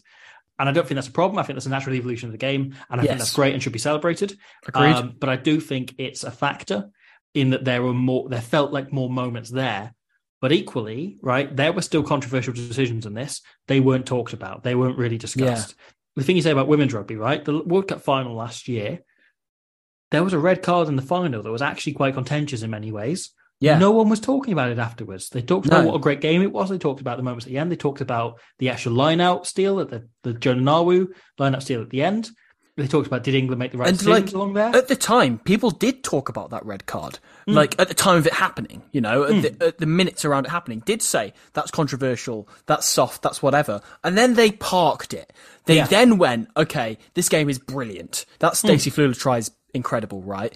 I watched Super Saturday in the Women's Six Nations, and it was brilliant. Like, the skills on show and everything were presented as such, you know. There was a fantastic day with 3 brilliant games that I really, really enjoyed. Well, 2.5 brilliant games. But then the next day, I watched the La Rochelle game on BT Sport, and just how draining it then was hearing Austin Healey question every refereeing decision. Yeah. And like when something happens, he goes, oh, that's a yellow card offence. He's got to give a yellow card. Why is he not giving a yellow card for that? And then, you know, the team kicks to the corner and he goes, it should be, it's cynical, blah, blah, blah. It's like, shut up. If you think that's a yellow card, go out and referee the game yourself. Yeah. And this seeps down, right? Like you start questioning that yourself because you hear commentators doing it constantly. Yeah, it becomes normalised. And we've praised Miles Harrison and Stuart Barnes a bunch for many reasons on this podcast over here. I think we took him for granted an awful lot in the noughties and the early 2010s. But there is almost no refereeing chat here. Yeah. No more than is necessary. Yeah, exactly. They'll mention it in the moment, but they don't get carried away. It's only for the things that are being replayed 5 times that they talk about it. As I said, there's 3 moments in the first half where they mention the refereeing at all. Otherwise, it takes it for exactly. granted, which is the way to do it. Yeah. And the way I started enjoying rugby far more once I stopped questioning the referee and just accepted it as a kind of like act of God that you can't control and no one can control. You know, once you learn that teams do analysis on refs and how to win penalties out of them, when you view that as a good thing, it massively changes your perception on players. As I say, I've spoken about Moro Itoje. He knows how to play every single referee in the Premiership. Yeah. He knows how to make himself look legal in front of all of them. That's what makes him maybe the best second row in the world. Yeah. Well, okay. So, like, you don't spend ages discussing what would have happened if the ball had bounced left rather than right over and over again, right? Like, it's a force majeure. It's just something that happens. Really good. You just have to accept it as part of the game. Like, it's a thing that happens. And sometimes you'll go, oh, it's very unlucky that if that ball had set up for them, maybe. But you don't go, oh, let's spend 20 minutes discussing it and then arguing on Twitter and then getting up like a detailed framework of. It's not interesting. And I wonder as well. So there's a rumor currently going around, and I have no inside knowledge of this. You know, I've spoken to people that were involved in the old regime, whatever, that Sunset and Vine, who have produced the coverage, for anyone unaware, of not just BT Sports coverage of the Premiership and European Cup, but they also produced Viaplay or Premier Sports' coverage. They produced S4C's coverage. They've produced some of BBC's coverage as well, but very little of it. They produced some of BBC Wales' stuff, but not like the BBC Six Nations coverage. They've had almost a monopoly on club rugby coverage for the last few years. They've produced a hell of a lot of it. I wonder if they are potentially, there's a rumour, they are losing the rights to be the contract to be the company broadcasting and controlling the Premiership next season. I wonder if that is going to lead to a swing and lead to a change in things. I bloody hope so. Because I think they do a lot of the ITV coverage as well. I'm not 100% sure on that, though. It's exhausting. And since there's been no one challenging them, really, other than the BBC's in-house team, it's meant that they've built up this enormous profile. And you look at the best coverage in the game, right, is Dan Sports' coverage. By such a long way. And we talked about the number of times on the podcast, but so little refereeing chat. And I remember last year, there was one game, I think it was Argentina, Australia had played, or maybe it was one of the autumn games. But the question that they asked the question where there was a game where Australia had really been on the wrong side of the referee, where they'd been penalised an awful lot. And the question that our man Greg, during the presentation, good old Greg, asks, is this referee right? Is there something wrong with him? He says, what could the Wallabies be doing to get on the referee's right side? Have they said something wrong in the huddle somewhere? That's a brilliant question. Have they addressed it wrong? What should they be doing? Have they said something to him pissing wrong? Off the referee? Yeah. Like, what picture should they be giving the referee instead? Which means you're talking about the game itself. Yeah, you're talking about the players and the it's skills. Just like, it was so clear watching this game in particular because it's a good test match. It's a really good test match. It's brilliant. Yeah. And I feel like I haven't been seeing that because I've been watching people just talk about refereeing and excuses for people to talk about refereeing instead. And it's been hugely frustrating as someone that genuinely loves rugby and loves watching it. It's why I've lent so much heavier on watching women's rugby and being into women's rugby over the last few months because it feels free of that. And I'm sorry to have gone off on the soapbox for ages here, but... Genuinely, though, and I know this is on the record and I probably shouldn't say this, but you've just answered a lot of questions about why men's rugby is burning me out a lot of the moment. Yeah. Like, I didn't quite realise how big an impact that was having and why that makes men's rugby feel so repetitive at times. Yeah. And I think a lot of it started in that Lion series in 2021. Is this therapy? Yes, that Lion series was toxic as fuck. Yeah. I hated it. And because it was constant discourse, like there was more discourse than there was rugby. And because the games were so stop-start, and because, again, do not go off on the point I made with the Claire episode, but like the TV direction I thought was very poor, which led to people finding it even more boring and having even more time to talk about refereeing decisions on Twitter.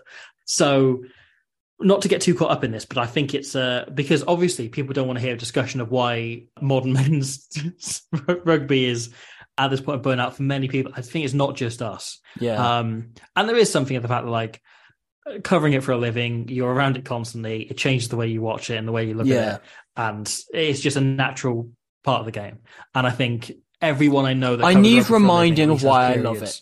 That's what it is. Because I hope the World Cup does that. I hope World Rugby doing the broadcast in-house allows for that. Yeah. And I don't mean any of that as a slight on Sunset and Vine. They've done a wonderful job on the whole. Of course. It's just like, you wish they'd back off on the refereeing chat, you know? Yeah. The last time I said this of pundits, one of them challenged me outside for a fight. So we'll see how that goes. But it's... Hey, I've added him in this podcast. It's just like, I think it's just, I've really missed rugby being about rugby rather than about the one bloke in the middle who no one can control. Yeah. We've just really aggressively agreed with each other for about 10, 15 minutes probably there. Hey, it's work for blood and mud. Yes, as all of our listeners know. Should we talk about the second half of this game then? Because we enjoyed this game. I think the first half is great. The second half is a bit of a procession and still entertaining. It's the delivering of an inevitability. That's a tongue twister. Yes, it really is. It's an inevitable event coming home to roost. It does start with Bod delivering an absolute rib tickler on Poitrenaud, which is fun. He absolutely nails him at one point early on. John Hayes loses his boot in a maul and stops to pick it back up, at which point Elisard makes a break down the blind side with Vincent Clerc, which is why you don't go and pick your boot up. You just carry on mauling with your socks on. Idiot. I don't mean that. John Hayes is a lovely man and a really good rugby player. But there's another point early on in that half where France have one player very gradually retreating back on side, and I'm not sure quite who it is, but it's presumably one of the smoking front row.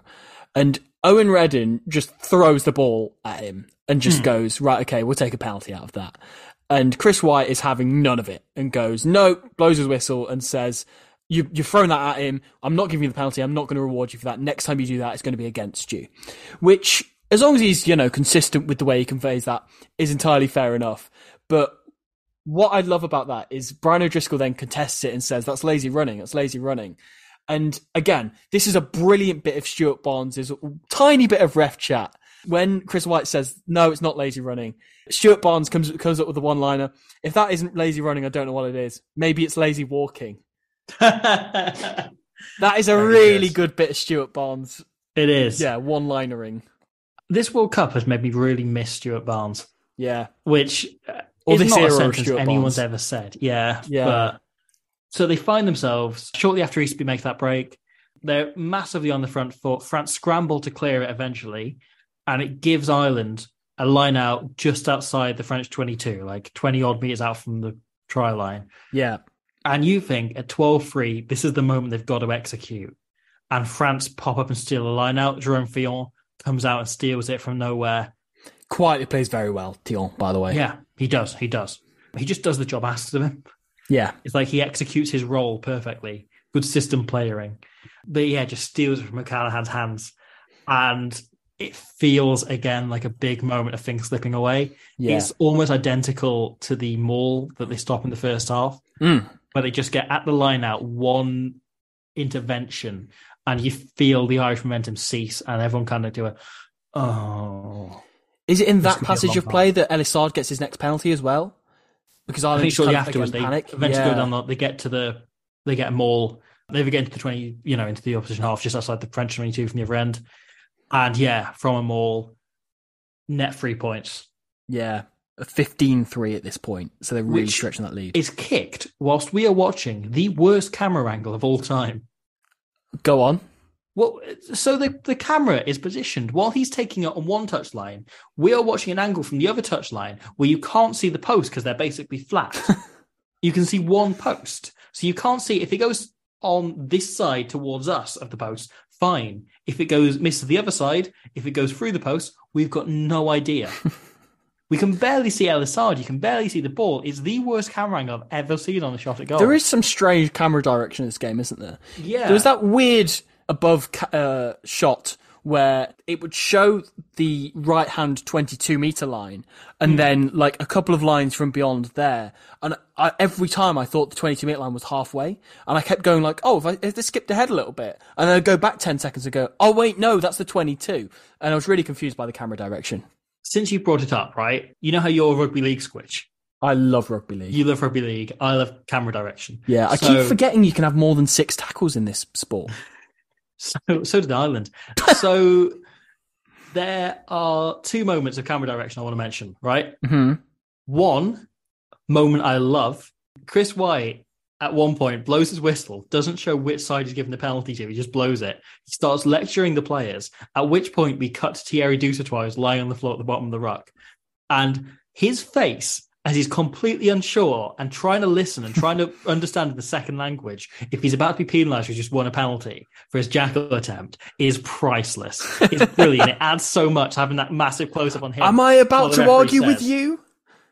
Yeah, exactly. And he's kind of looks slightly nervous. It's like, like he's having the Eurovision results announced. At that point, what topical for this weekend? At that point, what Dusautois really should have done is just called Miu over and just gone, right, okay, he's not sure which way he's going to put his arm up yet. Yeah. Just stand over him and make him decide. Close up on his face adds so much. Yeah, and he goes, Seven was on his feet. Yes, he was on his feet.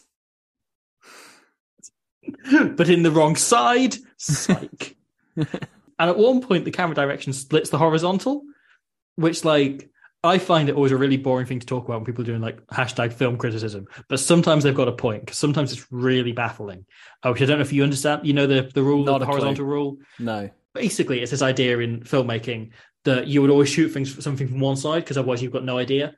Mm-hmm. So, if you've got someone on the left and someone on the right and they're having a chat, you don't then cut to a shot from behind because it means one's now, the one that was on the left is now on the right, and the one that's now on the right is now on the left. And sometimes it's really discombobulating because an action scene or it's something like that. It happened in The Last Fantastic Beasts. There's a shot that went mildly viral where you can't tell which character's which because they split the horizontal, they go the other way around. Okay. And they do this at one point, and it makes it look instead like a jackal, like someone's now lying offside and the ball's been turned over.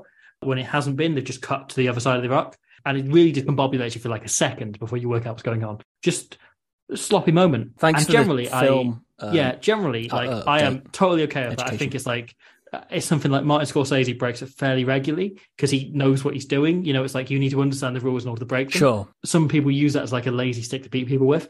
I don't think it should be. I think it's a fine and valid technique. If you're using it as a technique here, I think it is an error because it is confusing as a heck. Fair enough. I'm glad you got that off your chest. Yes, because otherwise I would have said to someone in Sainsbury's tomorrow. You still can. Yeah, I might. Might be spoilers for when this podcast comes out. But I might just play this podcast to them. Yeah. Yeah. I was trying to explain something to someone the other day, and I went, actually, I just told the story on the podcast once. I'm just going to send you the link. Find the time code. Yeah, I did that before, but it was about the dog on the pitch. I'm not even joking. It was somebody who didn't even like rugby. I just explained that once on a podcast we mentioned a dog coming onto the pitch, and he said, that sounds incredible. So he listened to it and he loved it. That's all he's heard of the podcast. It's probably for the best. It's been downhill since then. Yeah, it really has.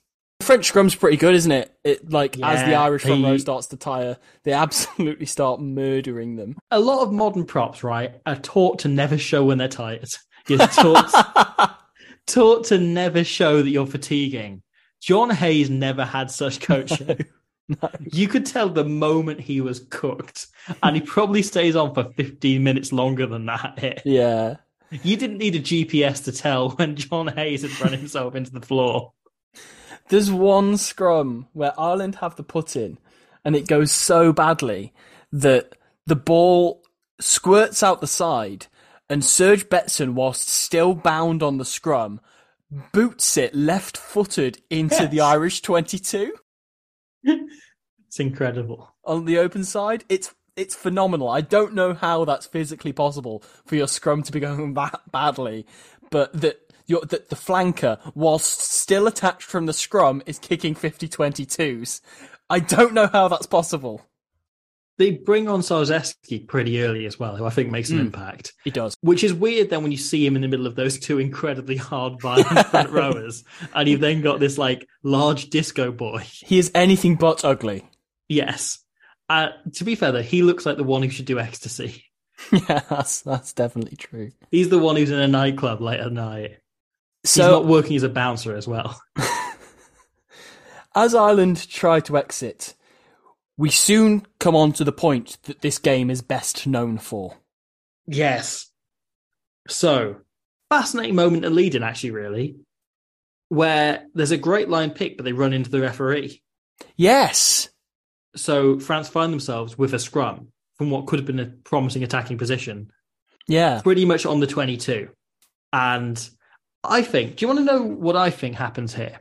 Go on. In the meeting, right? So Freddie Michalak at fly half pulls on his backs and he's like, I've got a few ideas for plays. Has anyone else got any thoughts? DSP, Rangi, hands. Anything else anyone wants to add? And a backheel cross kick. And meanwhile, completely unrelated, right? Cedric Haymans and Vincent Clerc are having a casual little chat. Cedric Haymans happens to mention to Vincent Clerc what he's thinking of doing when he retires. And he's saying, like, oh, I fancy some oranges, maybe some bananas. Is this a Squarespace advert? Vincent Clerc's talking about running this charity and being a pundit. And Cedric Hayman's like, I really like bananas. And I wish there was a way that we could perhaps kick them into gear and kick the production of bananas up a level. And Michalak hears that and goes, hold my goddamn beer. Cedric Haymans goes, I'm not selling beer, I'm selling bananas. Because Michalak pulls one of the most incredible bits of skill in the Rugby World Cup in general, not the 2007 Rugby World Cup. Yes. In the entire history of the Rugby World Cup, it is an undefendable piece of skill. It's phenomenal. And you've not seen this since, really, have you? No. You've not seen it such an effectively effective play since. that it will always work. Yeah. Right? But it's so hard to pull off with that level of accuracy that no one is going to continue to try it. Please describe it to me. So, the ball is in the scrum, right? Michalak waits in the fly-off position. Vincent Clerc stood directly behind the scrum. As the ball comes out, Clerc peels back onto his wing. The ball comes out to Michalak at fly half. Obviously, Gervin Dempsey at fullback for Ireland starts tracking across towards the open side. The scrum is on about the 50-metre mark. Dempsey starts tracking infield, of course, because, that's the only way it's going, only with players headed. There's no way he's heading back to the blind side and not being caught by the flankers who are all breaking off now. And besides, they've still got Trimble on that wing, so they should be okay. At which point, Michalak, whilst facing towards the open side, does the most glorious, beautiful, drops it onto the outside of his boot, banana kicks it so it spins round and lands exactly in Clerc's path. No one is chasing, no one is expecting it except for Vincent Clerc, because no one thinks this is possible as a rugby say the outside skill. boot. It's practically his heel he hits it on. Yeah. It's so far on the outside of his boot. Again, we will have both seen this try a number of times for many years. I put it in 5 videos plus at this point. Yeah, exactly. But I tell you what, the slow-mo in front of Michalak angle, I've basically never seen a kick that looks better on a camera than that before. So, because you very specifically, knowing the trot, what happens from it, you dissect the way he drops the ball, his body language, as you say, his whole body is curved infield. He's throwing a dummy pass with his eyes and his body infield whilst dropping the ball onto his foot here. It's absolutely gorgeous. Here's the thing, right? This is the try that ultimately, really, in real terms, knocks Ireland out of the Rugby World Cup. Yeah. This year, if we've talked so much on this podcast about history repeating itself in the lead up to this year's World Cup, they're playing Finn Russell, Ireland. Yes. Odds on Finn Russell replicating this. That would be hilarious. But yeah, just because it's Finn. My favourite angle on this is actually the one they play after the conversion, where I think it might actually be after plays restarted again. From the sideline, alongside Vincent Clerc. Yes. Where you can see everything quite flat on it. They've got a camera kind of watching the scrum largely. Because you see the exact moment it opens up for Clerc, don't you? Yeah, yeah. And you kind of then see all the other Irish players peel off round because they're not paying attention to this at all. You don't even look at Vincent Clerc as a dummy runner until well after the ball is bouncing up into his hands. God, it's so amazing, 55 odd minutes into a test match, that they've found the one way to score a try, the one gap in the defence is by doing that and manipulating it that hard. It's just one of the best things about international rugby is when a defence seems unbreakable and then somebody comes up with something that there's no way they can defend that at all. There's nothing they can do. And to Ireland's credit, for all the shooting themselves in the foot they've done, as I've said before, they feel immensely level and they've defended solidly. Yeah. There've been 2 moments in the entire game where France have looked like they might score a try. prior to this. One of them, David Wallace flops over and kills the ball instantly so they don't get a chance. And the other one, Easterby comes up with an enormous turnover. Yeah. And so it just means that like they have done such an effective job of understanding the breakdown to kill their chances when their defense is starting to look stretched. Definitely. There hasn't been an inch of space. The odd moments of space they've shut down with O'Driscoll making those tackles, almost getting that intercept and managed to shut down the move as well. And then it comes out in this moment of pure magic. It's just amazing to watch. Do you notice Michalak celebrating the try? Yes. He celebrates it, Claire doesn't. He turns to somebody in the crowd and starts waving and puts the thumbs up. His thumbs up to double them. thumbs up, yeah. Do you think that was the coaching staff he was saying that to? I thought that might be the attack coach, that he's saying, mate, you fucking smashed that. Because I love that if that's what's happened. If he's credited that to the attack coach or the analyst or something. I didn't think he was crediting that. I thought he was going, yeah, I'm class. Of course I was coming off. It was Which is equally possible. Yeah, it was clearly him doing it to someone he knows. Yeah. You know, to either another player or to a coach. I thought he was thanking, an analyst or an attack coach or somebody for the fact that we've practiced that meticulously and knowing exactly when it'll open up in the game. Maybe I'm just biased by the fact that it's Freddie Michalak. It is Freddie Michalak. He's not crediting someone. He has form, yes. But one of the great Rugby World Cup tries. No, it absolutely is. And it just opens the game up a bit. You know, it's pretty much on the hour mark. And suddenly France have a bit more hope. And they have a scoreline that is now so solidly in their favour that they start to play a bit more, I think. And other than one penalty where they go for the posts, and it's Elisard's one miss, really. Almost immediately afterwards as well. Yeah, it comes off the left-hand upright. Like, at that point, they go, okay, you know what? They're not getting through us. Let's just go to the corner from everything. Very interesting that Stuart Barnes repeatedly makes the point that they want to avoid the blacks, which does sound like an RFU board member, you know, trying to pick a neighbourhood to move into. But also, very interesting knowing what goes on to happen. Talking about, they desperately want to avoid the All Blacks. They don't want to get them. That'd be the worst possible draw they could get, and they need that bonus point in order to avoid it. Oh, that is funny 16 years on. They go to a maul. Paul O'Connell gets yellow carded for persistent maul infringements coming in at the side. I'm not going to argue with it. No, not at all. Paul O'Connell was very frustrated at that point. Yes, it's not like the previous game where he loses his head against Namibia. Yeah. Where he's just kind of stupid and off his game completely. The French maul was a huge weapon, and he was trying to get away with cheating, and the referee kept catching him. It's not even a rush of blood to the head. It's just it's he thinks he can professional fouls. That's it. He's got caught for 3 professional fouls, and he's probably committed like 5 more that he didn't get caught for. That's it. Yeah. But the other thing is, by this point, because he's given a few away, the referee is looking at him in every maul. Yeah. But like, how else are they going to get into the game? Yeah. Other than by cheating. It's worth risking at that point. Yeah, you're 20 points free down. You don't want to risk it getting any worse. Definitely. And at this point, like, Ireland are completely rolling the dice and everything. There's a point where Rog tries this like chip out of his own 22, and it's not a bad decision at all, but Elisard covers it with ease, and Michalak kicks on the front foot, which is great, gets him up to the 5 metre line. And so comes, despite what I just said about hating refereeing chat, there's a moment of the referee being a proper bellend. Go on. So, Jerry Flannery. The Jerry Flannery moment. Yes, with Julien Bonner. Yes. I don't know how to talk about this and do it justice on air because it is so inexplicable when you see it in front of you. So, Jerry Flannery tries to throw in the line out. 5 metres out from his own try line.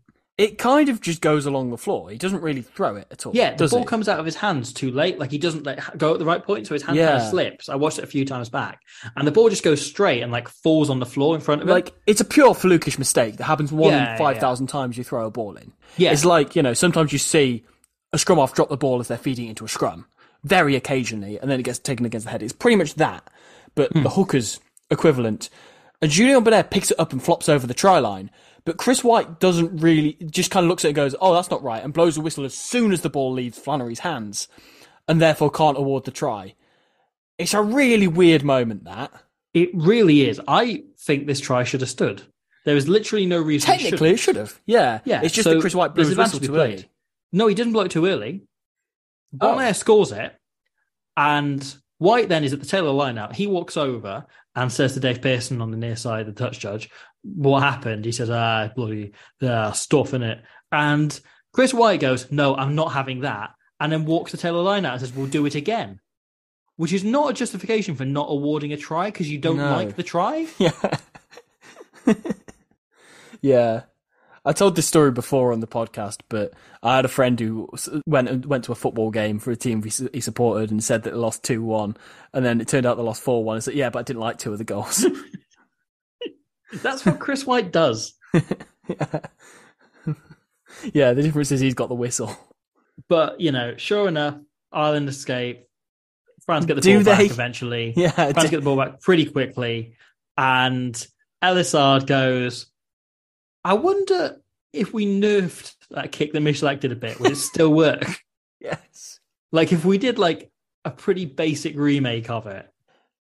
So obviously because that first try dominates the internet in the Rugby World Cup circles so much, I never seen this second act of it, the sequel, before.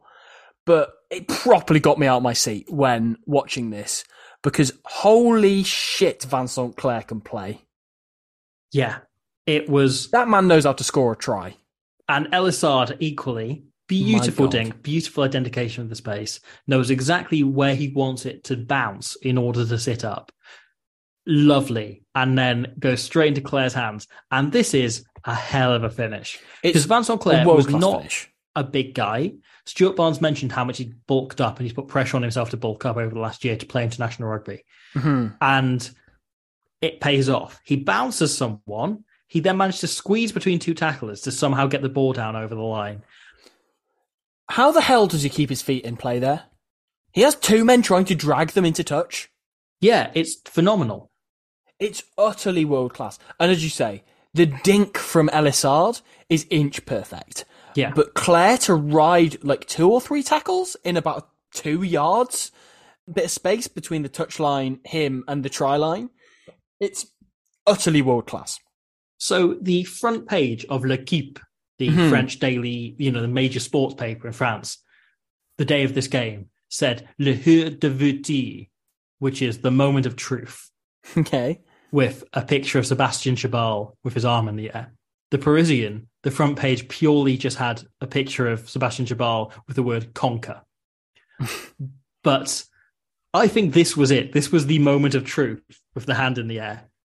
It was kind of the moment of things clicking for France. Yeah. Because up until then, they've been quietly good. And then suddenly they pull something. Where the previous try was a moment of magic. Yeah. This is a moment of them just getting on top, them wrestling control. Yeah. Ireland are so flat after that. Like there's one point where France kick the ball back to them, and Stuart Barnes points out as Dempsey takes the ball in, like Ireland are out on their feet. They're walking back to get onside because they are that just mentally drained and just they are mentally not in this game at all. Yeah. For the last 10 minutes. Just like Gordon Darcy does one of the stupidest passes I've ever seen, where they're coming out their own 22 and he's got Trimble outside him unmarked. And instead he does like a stupid behind the back reverse ball to O'Driscoll. Oh, yeah. Inside. When he's already making half a break. It's like, mate, just pass the ball, make more yards. Just do the simple thing. But Ireland looks so flat and so... Yeah. They're just starting to give up by those last 10 minutes after that try. O'Driscoll does a brilliant cut-out pass to put Trimble in space at one point, when again it looks like there's going to be an intercept. And because it's Brian O'Driscoll, he just gets away with it because it's clearly all very calculated. No, the other thing to just note on that Claire try, sorry, that I didn't bring up, Bernard Laporte's reaction. Yes. Where... does a little dance. I'm not very good at lip reading, nor am I very good at French. So put those 2 things together and I should struggle. But very easy to read that he is saying the word "wee," like he's enjoying going down a slide. Yes, he has a great time. Prison. Yes, it was good when they speculated on commentary about how he's going to do well in his new political roles. Yes, yes, very very fascinating. He was just asking for the Nintendo console to come out the year beforehand. Nice. Of course, all of this pales in comparison to the true moment of the match is when off goes the fantastic Jean-Baptiste Elisard, and on comes Lionel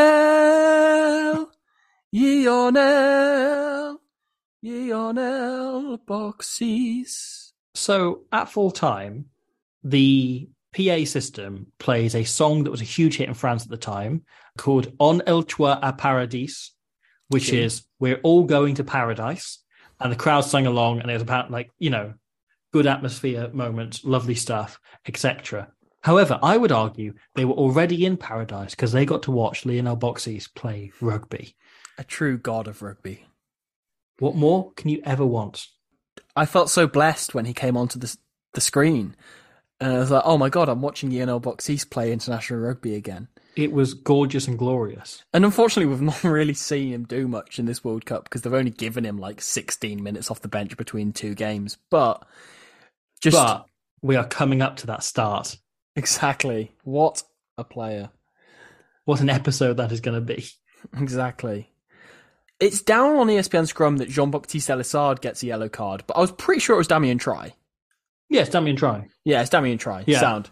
Yeah, Damien Try gets a really stupid yellow card when he, only given a penalty, he turns and kicks the ball away, rubbers it to the sideline so they can't play quickly, gets done for 10 metres for kicking the ball away, and then Redden goes to take the quick tap, at which point Try just goes no and tackles him 1 yard further back.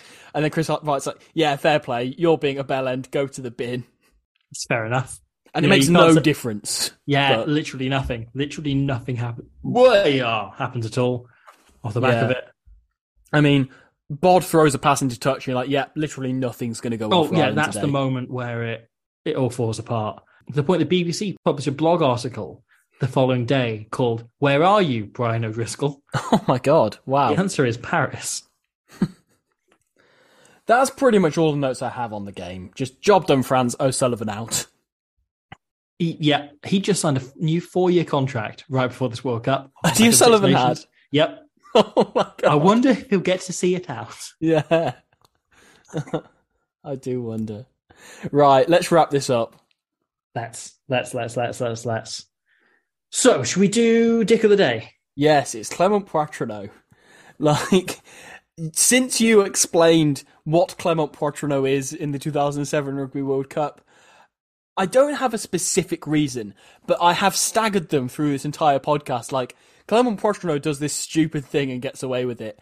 And as I say, screw you for the fact that you have illustrated to me just how stupid he can be and just how he constantly gets away with it. How, Clement Poitrenaud? You play like a dickhead. Speaking of dickheads, mine, look, the thing is, I went on a massive tangent about how we need to let a referee chat, but mine is Chris White disallowing a try because he just didn't like it. Fair and enough. I think that is the biggest bellend thing I've ever seen a referee do. Fair enough. And I'm not, if a referee goes, I don't like that try, I'm not having that. No, you're Dick of the Day. I don't care. I don't care if Clement Poitrenaud is literally playing. I don't care if O'Gara's on the field for 80 minutes. I don't care if Flannery does not line out in the first place. You're getting that. That's true, yeah. Fair enough. Player of the match, I think this is surprisingly interesting. I wonder if we might be about to go for the same person based on absolutely nothing. I found it very difficult to pick one, actually. I thought Vincent Clerc was brilliant, but it didn't really feel like the right game to give it to a winger, personally. Sure, yeah. The only Irish player I thought worthy of a mention was Ronan O'Gara. Then I've got 3 front runners. One of them is Serge Betson. Because, as I say, every time he's involved, what he does is not just positive, but oh Jesus, how has he done that? Is he going to kill someone? Oh, in fact, I should have written down Peter de Villiers because he was murdering them in the scrums. That's a huge reason why they pulled away so much. I can't believe I'm about to say this. I'm not giving him man of the match, but my runner-up for this is Frederick Michalak. Whoa. Was unbelievably really good and controlled the game. And I feel unsettled by that. And I feel like morally I can't give it to Freddie Michalak. Not because I don't think he's a good person, but just because I wouldn't be able to live with myself for what you stand admitting for. He was good, But man of the match for me has to be Jean-Baptiste Elissard. He controlled everything in this game. Every passage of play that he had any say in, he did the right thing with and turned it into a positive contribution for France. So Elissard was just world class for me today. I am in complete agreement. Also Elissard for me, which again, I never thought I'd end up saying. But He's brilliant. Is the quintessential French scrum half performance. It is. It truly is. This tiny little bastard silently being exceptional and occasionally picking on the opposition forwards. Yeah, whether it was scraps, whether it was quick taps, whether it was, what else rhymes with that? Eating baps with fruit in them. But and his kicking game and just his whole skill set and everything was so perfectly suited to what France needed. I thought so many moments of magic stand out. I thought absolutely best man in the field. He's 7 from 9 with his goal kicking, which is huge factor in the winning this. He was the official man of the match. Okay. We're both agreed on that. Yes. I am nailed on. Yeah, the player of the match, Jean-Baptiste Elissard. And that brings us to the end of another episode. We have recorded this really late at night. It's almost 1 a.m. now. Yes. And it leaves me with just one thing left to do. What is that? To ask you, Will Owen, and you, other people who might be listening to the podcast, and the lawyers and Carly Rae Jepsen, and anyone else who might have joined us along the way, that guy from the Top 14 coverage, I ask you all to come back next week when we will be looking at, and this is an exciting one, South Africa v Tonga, another one of the talked about iconic, remembered games from this World Cup. I'm not doing a bit when I say this. I've told you this off air. Mm-hmm. This is the game I'm most excited to talk about in the 2007 Rugby World Cup. I said this before we started this, and I said this to you a week or so ago. This is the game I am most excited to watch. If I'm honest, I mean, I enjoy finals anyway as an occasion. I'm really looking forward to Canada-Japan. Interesting. Ever the rugby hipsters, bloody squidge. Bloody hates Ireland, bloody has to say a hipsterish thing. Bloody rugby league squidge over here, loving Tonga. Of course you are. You want Papua New Guinea next. Yeah. It's woke, isn't it? Because neither of us want to watch Fiji v Wales. No. Oh, France, New Zealand, actually. France All Blacks. That's the other one. Anyway, that is irrelevant for now. In the meantime, all that remains to be said is... Oh no, this will be going on the 12th, won't it? Yeah. So I'll be sat doing Zelda at this point when this goes live. Oh, nice. Have fun. Nice. I will have seen Bruce Springsteen twice by the time this comes out. What a week we're having. Yeah, it's what mental, a week this will be. We'll probably have both caught COVID in between. Bloody Isaac Boss. We'll have bird flu. I'll let you know if I see Ian Henderson there. Please do. I bet he's there, though. I'll see you next week for more Bruce Springsteen. Nice. Cedric Cayman's fruit is really expensive. Mom deserves the best, and there's no better place to shop for Mother's Day than Whole Foods Market. They're your destination for unbeatable savings, from premium gifts to show-stopping flowers and irresistible desserts. Start by saving 33% with Prime on all body care and candles. Then get a 15-stem bunch of tulips for just $9.99 each with Prime. Round out Mom's menu with festive rosé, irresistible berry chantilly cake, and more special treats. Come celebrate Mother's Day at Whole Foods Market.